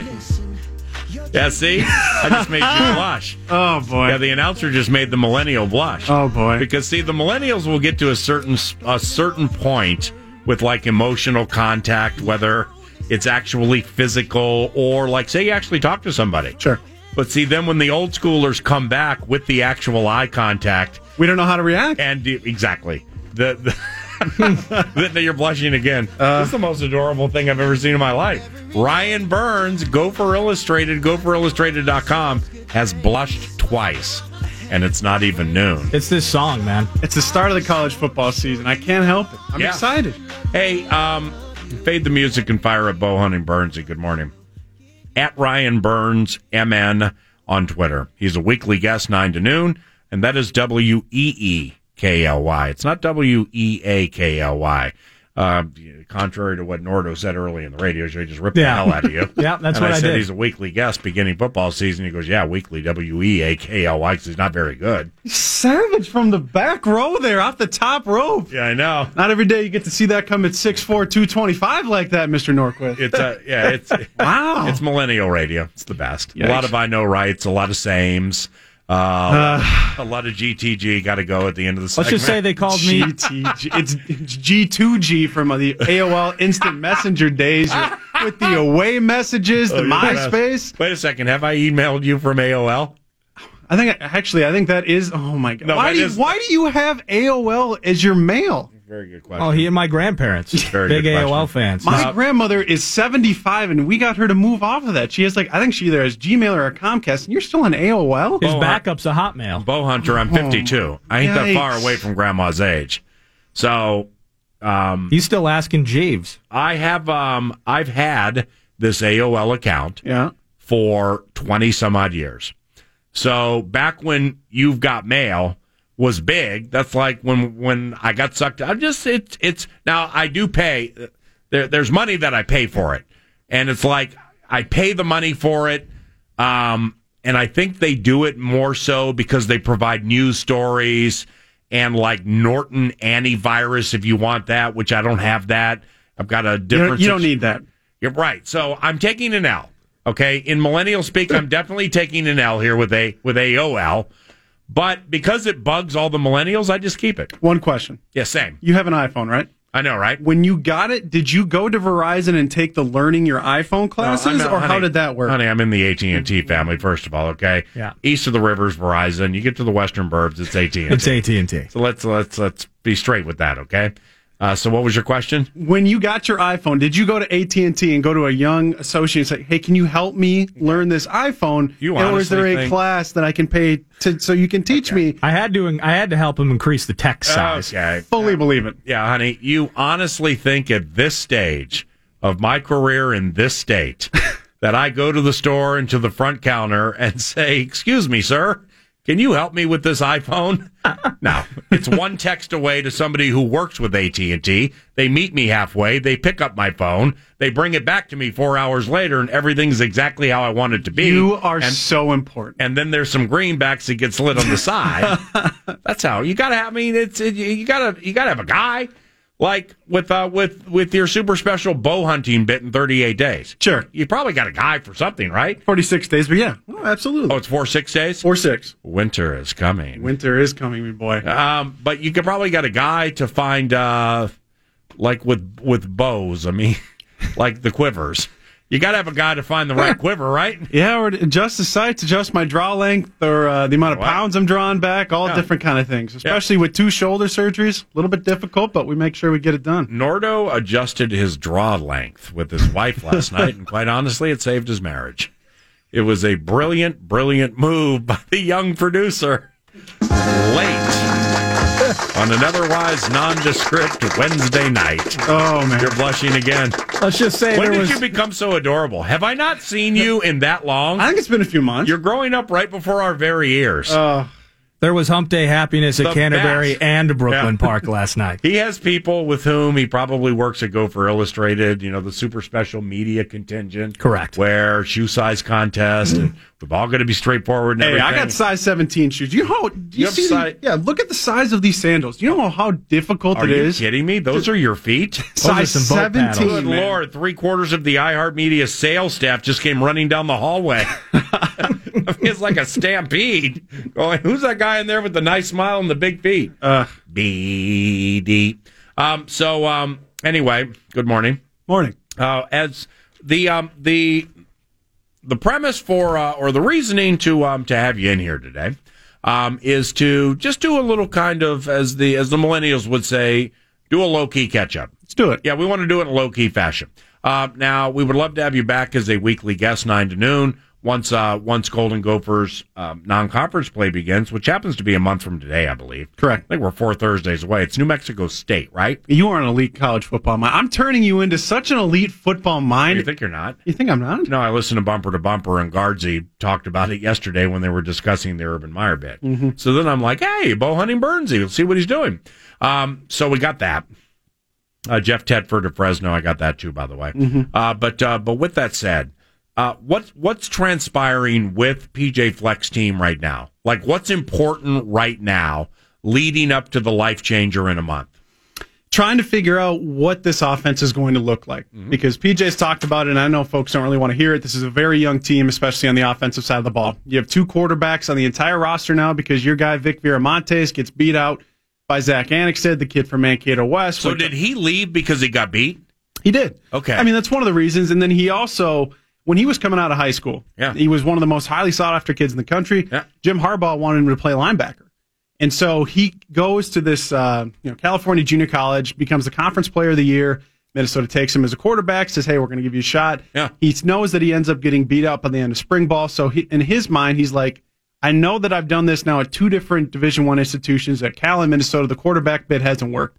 PJ, I want to go back to this California Junior College, get some tape at linebacker, and want to see what I want to do. I don't know if it's ever happened that the Conference Player of the Year in that junior college has come back at a different position and see if he's going to try to win on that defense side of the ball. Okay. So what is the quarterback position going to look like? Because the quarterback position last year was dreadful. It was just absolutely dreadful for your Gopher squad.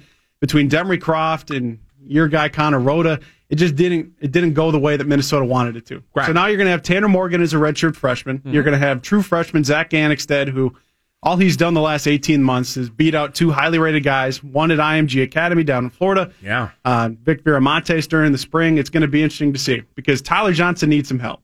I think the biggest stat that I've taken away from kind of looking into this offense was quarterbacks when targeting Tyler Johnson last year, PA, 7 touchdowns, 2 interceptions. That's pretty good. Okay. Quarterbacks when targeting other wide receivers, not named Tyler Johnson, 0 touchdowns, 9 interceptions. That is an absolute dumpster fire. Yeah. So brilliantly laid out, by the way. I mean, so Tyler Johnson just needs some help because towards the latter half of the season, he needs to win a pie for it. He needs to win a pie for it. He needs to stop getting double team bracketed, and he needs some help. And so when you look at these quarterbacks, I think there's some new pass catchers out there. Okay. One being Seth Green that I'm pretty excited about. Yeah, I want to get a negative out of the way because I am Pollyanna Allen, and this is #Faith Radio, and you're Bo Hunting Bernsey. Mm-hmm. The news is months old, but Shannon Brooks with that ACL, I mean, is that a massive L? That's a tough deal. And now PJ did talk about, I think last week, that with this new NCAA redshirt rule, which for the folks who don't know what it is, any player can play up to 4 games in a season and maintain his redshirt. So no longer will it be if he plays 1 snap, and I'm thinking about David Cobb in 2014, he get 1 carry in the entire season in a meaningless blowout game, he can maintain his redshirt now. Because if we would have had that back in 2014 with David Cobb, David Cobb ends up being drafted by the Tennessee Titans, I believe. I mean, you get 1 more extra year of David Cobb being your bell cow back. I mean, that's huge. And so with Shannon Brooks now, there is talk that if he's healthy, he can come back in November potentially. But Shannon Brooks, when he's on the field, is a very dynamic player. And with Rodney Smith and Shannon Brooks, the 2 Georgia kids, there was going to be a lot on their plate this fall. Now with Rodney Smith, he's going to have a lot. I mean, I think with what Minnesota's envisioning doing, especially trying to help Tyler Johnson, I think Rodney Smith's going to have kind of an Alvin Kamara type of passing game role. Okay. You get like 4 or 5 targets a game, kind of split him out in the slot, put him out wide, try to get him the ball in space and let him do his thing. But Shannon Brooks being out, that's a definite blow. Yeah, the quarterback situation forever is an A topic with football teams because it obviously is so important. Here's PJ Fleck earlier this week about his quarterbacks. I want to see consistency of winning the team on the field, off the field. This person is going to be put in a complete role that they've never had before at this level, whether it's throwing a pass, whether it's taking a snap, whether it's leading our football team on and off the field. They're going to have a completely different role now, and I want to see how they can handle that. I know I have an idea because of the type of men they are, and I'm really excited about it because I know them inside and out. We recruited both of them. We know exactly what they're about, and we feel really good about where we're at right now. But it has to be one quarterback, right? Yes. Or, I mean, I guess it doesn't have to be because college football does it a different way in a lot of different areas. It brings so much uncertainty to other positions, especially on the offense, knowing that maybe some of the guys in the offense want one quarterback, the other ones want another. Again, you look at what this redshirt rule provides. I wouldn't be surprised to see either Zach Gannickstead or Tanner Morgan start games in the non-conference, but I think once you really get into Big Ten play, getting into the latter part of October into early November, you have to settle on a guy if both are healthy, and then you got to move forward because this is an offense that I think can be pretty good, but it needs to have efficient play from its quarterback position. Reunited with main man Ryan Burns, GopherIllustrated.com, at Ryan Burns MN via Twitter. Now is a great time to subscribe to GophersIllustrated.com, not only for that, but North Dakota State University Bison-related content. It is GopherIllustrated.com. We will address an awful story from college football and discuss more Gophers after this. Programming on the Fan, brought to you in part by Prism Research.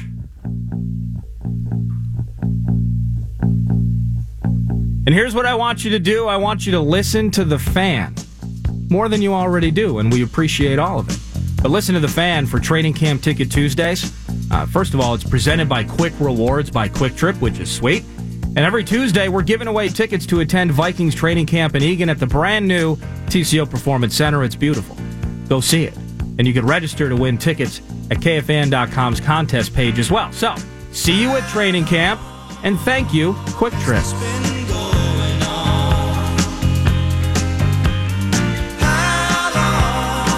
Oh my God! Well, you're friends with the fancy persuasion. Don't admit that it's part of a scheme. But I can't help but have my suspicions. It's happening every time. I'm pulling up one of these sinkhole specials that you either never have heard or you're hearing for the first time in a long time. Yeah. And I look over there, you know, as Bernsey would say, very low key. And your head is bouncing, your shoulders are shaking. Yeah. This is a band called Ace, and they do it like this. You see, this is the AOL of music.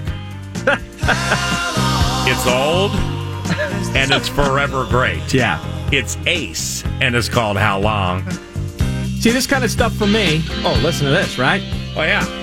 Well, you got to teach Bohunting Bernsey what that is. It's an actual band behind a lead singer after crafting a song and not like pushing a button and having it be, you know, just like completely produced. Right, it's not Skrillex. Yeah, thank you. It's not Skrillex. And I'm not asking Jeeves. Okay, now wait. By the way, super underrated, great line by you that I clomped on. Now give it to me again, because the lead vocalist's voice is about ready to be unbelievable. Bernsey, do you love it or hate it? I can vibe with this. First time you've heard it? Yeah. Yes! Give it to him loud, please. I'm trying to cultivate these kids. God, I love my kids.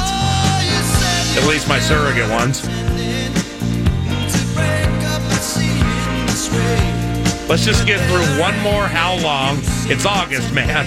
Yeah. All right? One more How Long, and then we'll move on.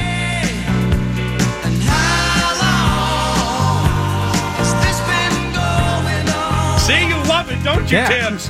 Dude, it's pure nostalgia for me, man. Oh, Bohunting Bernsey's the best, man. You bring a smile to my face. Every single time you slide into my DMs at 1:30 in the morning. Every time, especially on the Snapchat between you and I. Yeah, we haven't snapped in a while. Yeah.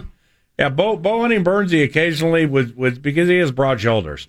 He would wake up in the morning and think of me and not have a shirt on and his hair's all mussed and he'd send me a snap. Yeah. I'm like, what the hell is this? Let you know what's happening. Good. I mean, are we going to call you Jim Sturger?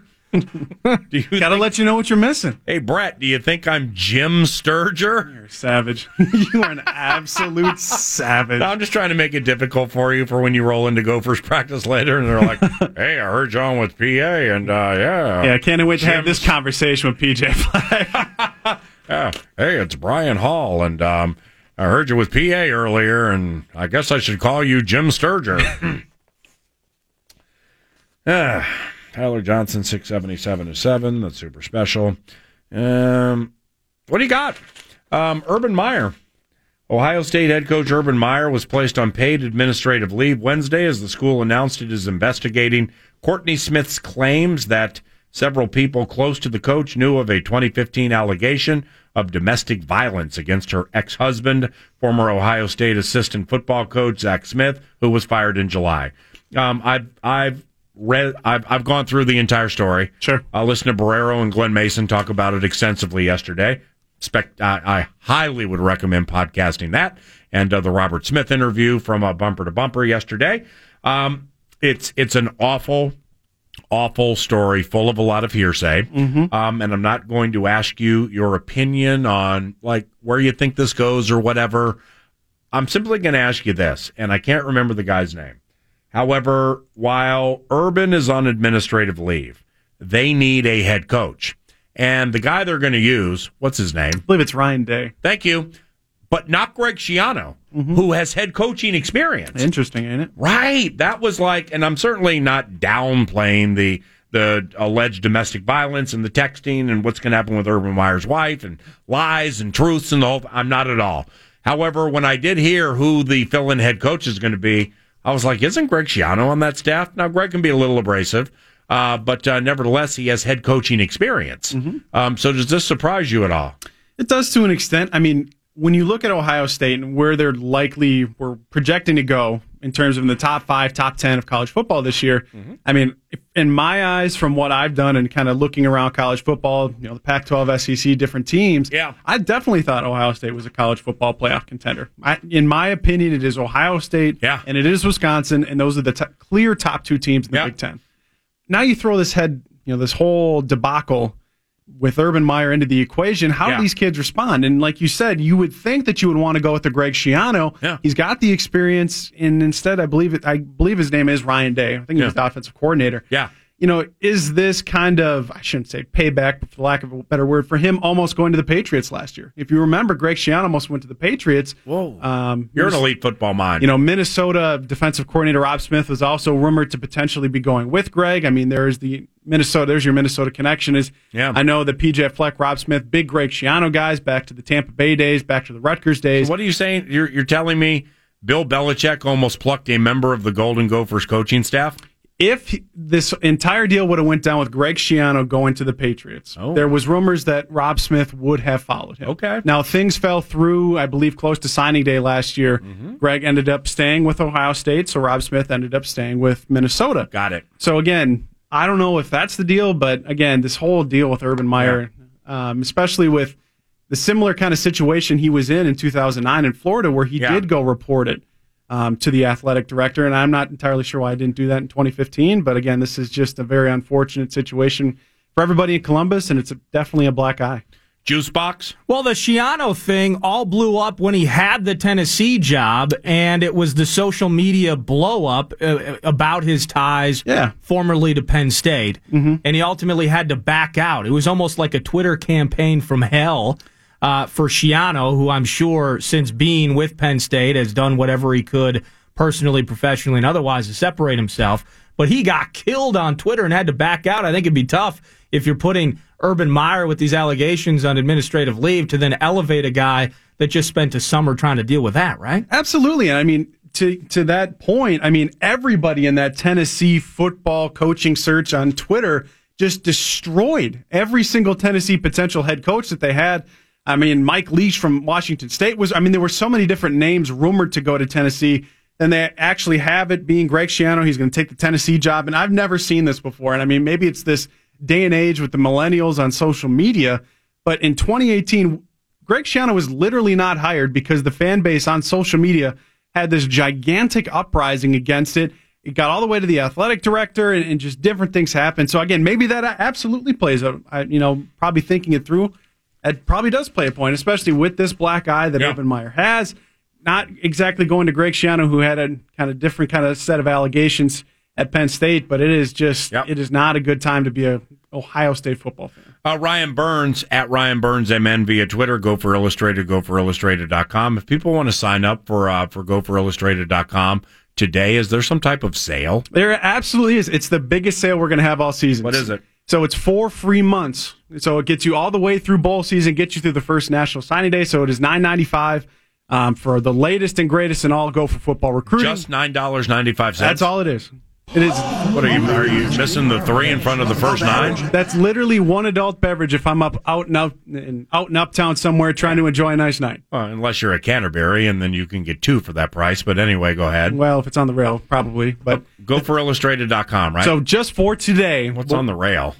You know what a rail drink is? No. He just meant of the lower end. If he's like a vodka tonic guy, he might go with a lower end vodka versus like a Grey Goose or a Kettle One. Grey Goose, Kettle One, those are high end vodkas. You'll have to pay more for one of those drinks. Okay, so what's low end vodka?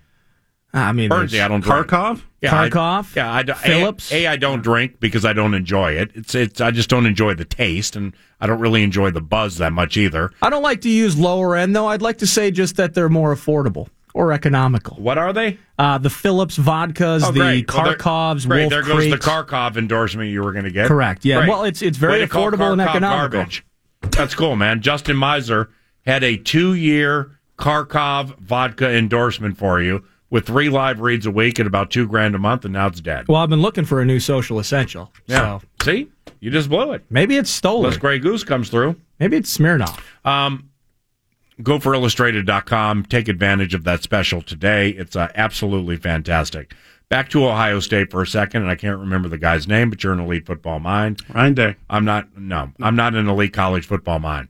So I'm in Las Vegas 3 weeks to a month ago or whatever, and I'm becoming friends with Brent Musburger, where we all know Uncle Brent, but I actually met him there like 3 months ago, and we've stayed in touch, and then I went to see him again, and chatted with him at South.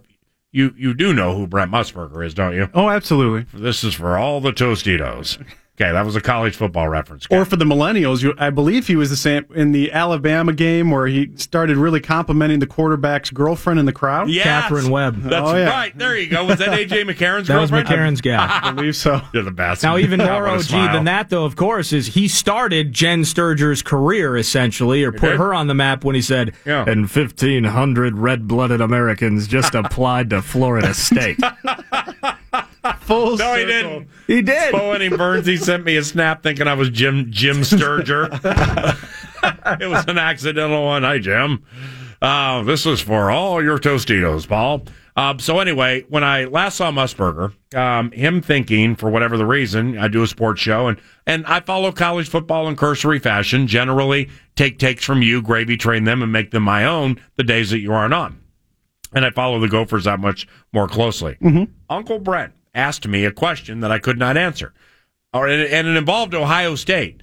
There is like a legendary Nevada, there's a legendary Las Vegas high school quarterback who went to Bishop O'Gorman, who is... Tate Martell is his name. Tate Martell, that's it. Mm-hmm. Well done. You're an elite football mind. And he's a backup at Ohio State with a puncher's chance to win the whole thing. Mm-hmm. It's probably not going to happen this year. I guess he's unbelievable. Can you confirm or deny? Tate Martell was one of the most sought after quarterbacks, I believe, in the 2016 or 2017 quarterback class. Okay. Not the biggest guy in the world. I think he's only 5'11" or so, but the kid can throw it a country mile. Right. And I mean, for what he did out there in Las Vegas, and there's a reason why he ended up at Ohio State, obviously. Yeah. So, especially as they're trying to figure out who that quarterback's going to be and the way that things kind of work in that offense, especially with what it did with Ryan Day and Urban Meyer, with how much they ran the quarterback last year. Yeah. You got to have a backup quarterback ready, but Tate Martell is a very special quarterback. How excited are you for your State Fair appearance with 9 to noon? I cannot wait. You live in Oakdale, so... I live in Northeast Minneapolis, me boy. What? Yeah.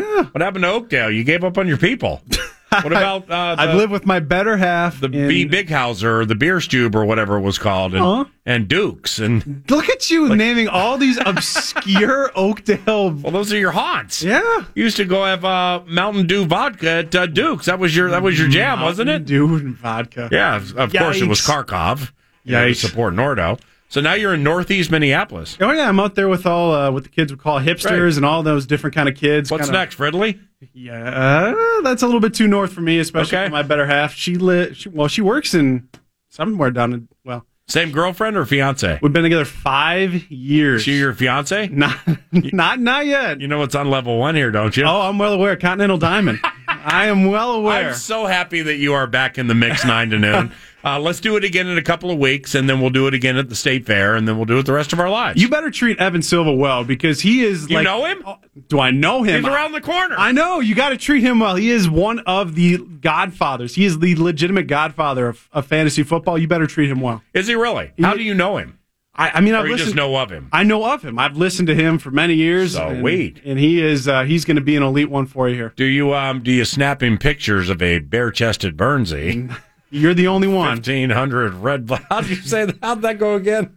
Brent Musburger? And 1,500 red-blooded Americans just applied to Florida State. That's pretty spot on. I absolutely that is pretty love spot that. All right, I'll see you in a little while, all right? Let's do it. Evan Silva on Vikings meshing with fantasy, Vikings meshing with reality, and fantasy meshing with fantasy. It's for all the Tostitos, so don't leave. You're listening to PA. Lifelong listener to your show, and I'm also a Vikings fan and an alcoholic. I'd like to shed some light on this. On the Fan. I can't wait until tomorrow. 'Cause tomorrow might very well be too late. Evan Silva, hello. Evan? Hey, what's going on, Paul Allen? How are you doing? Evan Silva, it's Paul Allen. Is this the Evan Silva who is the senior football editor for super well-respected Roto World? That's correct. It's good to talk to you again. We haven't talked in 5, 6, 7 years almost. You had me on a couple of times back in the day. Thanks for bringing me back, Paul Allen. You're one of my favorite sports broadcasters that there is on the planet. Liner number 2 to join the Zylstra. Wait a second, just for confirmation purposes, because like in this day and age, we use voice recognition. Is this the @Evan Silva via Twitter? And again, with rotoworld.com. This is you, right? Yes, it is, sir. So let me ask you a question. It's the A topic. Who represents the NFC in Super Bowl 53? The 2018 Minnesota Vikings. Now, wait a second here. We're not talking about some rube sitting on a stump bragging to dogs in heat. We're talking about somebody with Roto World and like 158,000 Twitter followers. So just for verification, Evan Silva, I'm going to ask you again. Who represents the NFC in Super Bowl 53? The 2018 Minnesota Vikings. My God. I think I love you. I mean, not just like love you, infatuated or whatever. I think I'm in love. So just tell us why.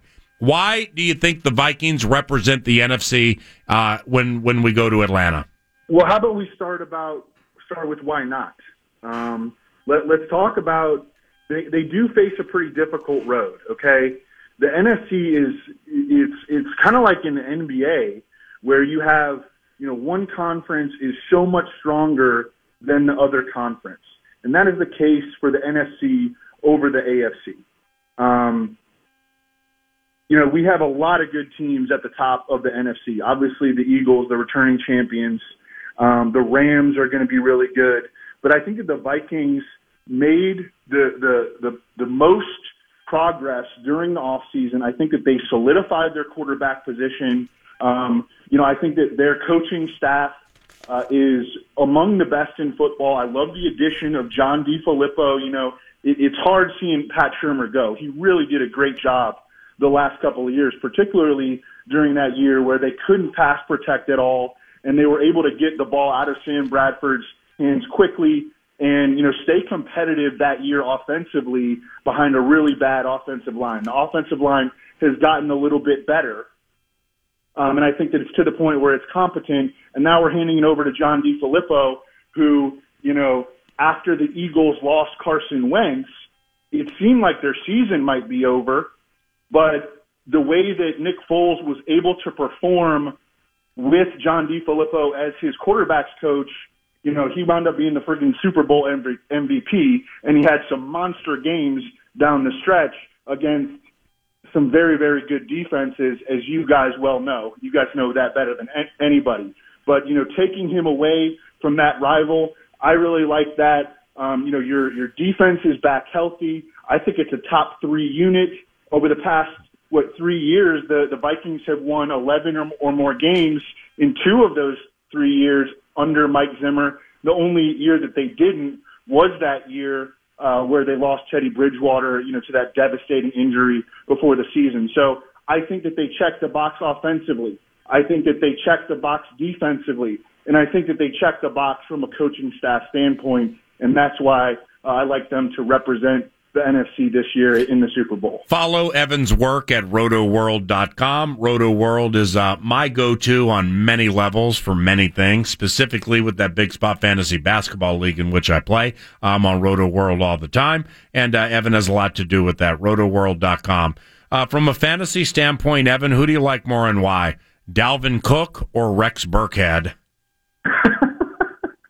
Well, I certainly have Dalvin Cook ahead in the rankings. I mean, I love Rex Burkhead because I think that Rex Burkhead has sensational touchdown upside with New England. The Patriots have led the NFL in rushing touchdowns over the past 6 years. Whoa. And Rex Burkhead, I think, is going to be their goal line back. Dalvin Cook, though, before his Week 4 injury, he was on pace for 340 touches. And that is elite volume, and that's what we're looking for out of a top-end fantasy running back. My question, though, with Dalvin Cook, and I have him as my number 12 running back entering the season. I've moved him up steadily as he has shown that he is, fully past the ACL. He's not practicing with the brace. He is a young player who should be at a higher probability of being able to recover more quickly from a knee injury like that. But my concern is, the reason that I don't have him as like my number 7 or my number 8 running back is, will they ease him in a little bit? Right. Because Latavius Murray did perform pretty well last year when he finally got over that ankle injury. He was a pretty reliable workhorse, and over the past 2 seasons, Latavius Murray has finished top 5 in the NFL in carries inside the 5-yard line. Mm-hmm. So will we see Latavius Murray stealing goal line carries from Dalvin Cook? I say yes. Here's the early intel. The Vikings went into pads Monday. Cook practiced, went incredibly hard. It was very hot. They went back into pads on Tuesday. No Dalvin. But I think it was no Dalvin from a precautionary standpoint. Then they had Wednesday off. They practice again today. Murray did not have the offseason last year because of a foot injury. Latavius looks, specifically on the inside runs, Latavius looks really, really good. And he's sliding with things incredibly well. He's used to these offensive linemen in front of him. So, yeah, I mean, if Latavius Murray had more rushing touchdowns than Dalvin Cook, honestly, I wouldn't be surprised. Now, Latavius never has caught a touchdown pass in his entire career. Latavius, on my radio show 6 days ago, guaranteed that he's going to have at least one receiving touchdown because of the way DeFilippo does it. I think Cook will have markedly more. But anyway, what about Kirk Cousins? What about Kirk Cousins meshing with these receivers, this team, and this offensive coordinator? And do you think patience will be required with this new quarterback as we get into the season? So I think that the first concern with Kirk Cousins, just purely from a fantasy standpoint, is that he's probably just going to throw the ball less in Minnesota. The Vikings have a much better defense. In Washington, he finished 12th, 6th, and 8th in the NFL in pass attempts over the last 3 seasons, and I don't think he's going to be getting that kind of volume with the Vikings. But there are positives, beginning with the fact that the Vikings, because their defense is so good, they are going to put their offense in positions to have short fields. So that is going to raise the touchdown scoring outlook for Kirk Cousins. I mean, I think that he has, even though he's going to throw the ball less in Minnesota, he could set a career high from just a passing touchdown standpoint. I also went back and looked at his splits over the years when he plays indoors. And, of course, now he's going to be playing indoors in Minnesota. He's going to be playing at Ford Field as well. He has really favorable splits when he plays indoors. It's only a 9-game sample. He's only made 9 starts, played start to finish indoors, but he has an over 100 passer rating, 8.3 yards per attempt, and that's up from 7.6 yards per attempt and a 92 passer rating when he plays outdoors. So that was something that stood out to me. And then just the playmakers around him. This is going to be the best supporting cast of Kirk Cousins' career. He did have decent weapons, especially when Jordan Reed was healthy in Washington, but Stephon Diggs, let's hope he can avoid those groin injuries this year. Adam Thielen emerged as, a top 10 NFL receiver last season, and Kyle Rudolph has 15 touchdowns over the last 2 seasons, one of the best red zone weapons at the tight end position in the league. What do you think of Deshaun Watson's fantasy value? So he started 6 games last year, and during that 6-game stretch, he outscored every other fantasy quarterback by 6 points per game. Wow. Which is just absurd. I mean, if you were to just extrapolate his 6 starts across 16 starts, he would have scored more fantasy points than anybody in the history of the NFL. Wow. So we have seen that he has this monster ceiling. We know DeAndre Hopkins is healthy. Will Fuller, who he didn't have for much of last season, is healthy as well. They drafted this explosive slot receiver, Kiki Kuti, out of Texas Tech. I think that he could add a new element to their offense. And all the reports on him, whereas like Carson Wentz tore his ACL in week 14, at least Deshaun Watson's ACL tear happened a little bit earlier, giving him some more recovery time. He's kind of on that same track as Dalvin Cook, where he's not wearing the brace. He is not limited at all. He was ready to go 100% for training camp, and he's one of my first-tier quarterbacks. I think I have him as the number 4 quarterback right now. Evan Silva, RotoWorld.com, at Evan Silva via Twitter, senior football editor, Roto World. Last one, take as much time as you need. What is your opinion on Green Bay's offense from a fantasy perspective? Well, Aaron Rodgers is next level. He's probably the most talented quarterback that I've ever seen play. Over a big stretch, and they're going to be certainly a tough out every week. What they do is they throw the ball a lot in the red zone, whereas the Vikings were kind of run heavier in the red zone last year. When Aaron Rodgers has been healthy, the Packers throw the ball in scoring position. In 2016, when the last time that Aaron Rodgers had a full season, they threw the ball on 67% of their red zone plays, which was the 3rd highest mark in the league. So this offseason, they go get Jimmy Graham, who can't run like he used to, but he did lead the NFL in red zone targets last year, led the NFL in targets inside the 10-yard line, scored 7 touchdowns from the 4-yard line or closer. And they have Devontae Adams, who has scored more receiving touchdowns than any player in the league over the last 2 years, and has more red zone targets than any player in the league over the last 2 years. So, and Aaron Rodgers, if you include playoff games over his last 16 games, has thrown 40 touchdowns and 8 interceptions. So I'm expecting a very high-scoring passing offense once again in Green Bay. At the running back position, it's kind of wait and see. It's going to be a big training camp battle. Aaron Jones is out for the first 2 games. Jamal Williams averaged over 20 touches per game over the final 8 weeks of last season. He was the number 8 overall fantasy running back during that stretch, but he's going to have to compete with Ty Montgomery and the more explosive Aaron Jones when he returns from that suspension. Evan, my pleasure having you on the radio show. Let's do it more frequently. Enjoy Bears and Ravens this evening and the preseason games, and we'll talk soon, okay? Sounds great. Thanks so much, Paul. Evan Silva with Roto World and RotoWorld.com. Much to your chagrin, Nordo, you're going to hate this. The next 4 9 to noon shows are all at Twin Cities Orthopedics Performance Center. I have Vikings game plan related duties where now we have to be there Tuesday. So we are there tomorrow, Monday, Tuesday, and Wednesday. I love it, man. All right. Thank you. Paul Allen, Nordo, Rap Shout. And thanks to the Patty Wagon. I love the Patty Wagon. 61st and Nicollet. Delicious food. Brings you the wraps. Let's do it.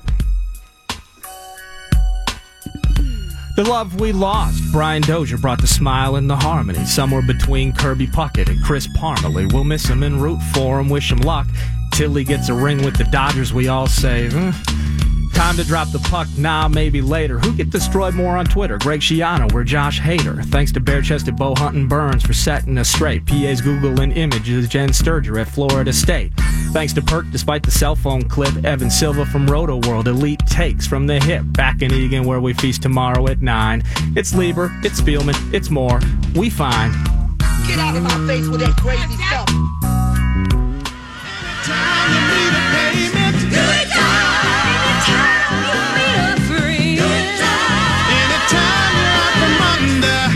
High fives for everybody. Hey, have a seat for a second. Making a way when you can. 9 to noon. If it's good news or money, leave a message. To listen back to a podcast of today's show, visit the Paul Allen channel on the iHeartRadio app or go to KFAN.com.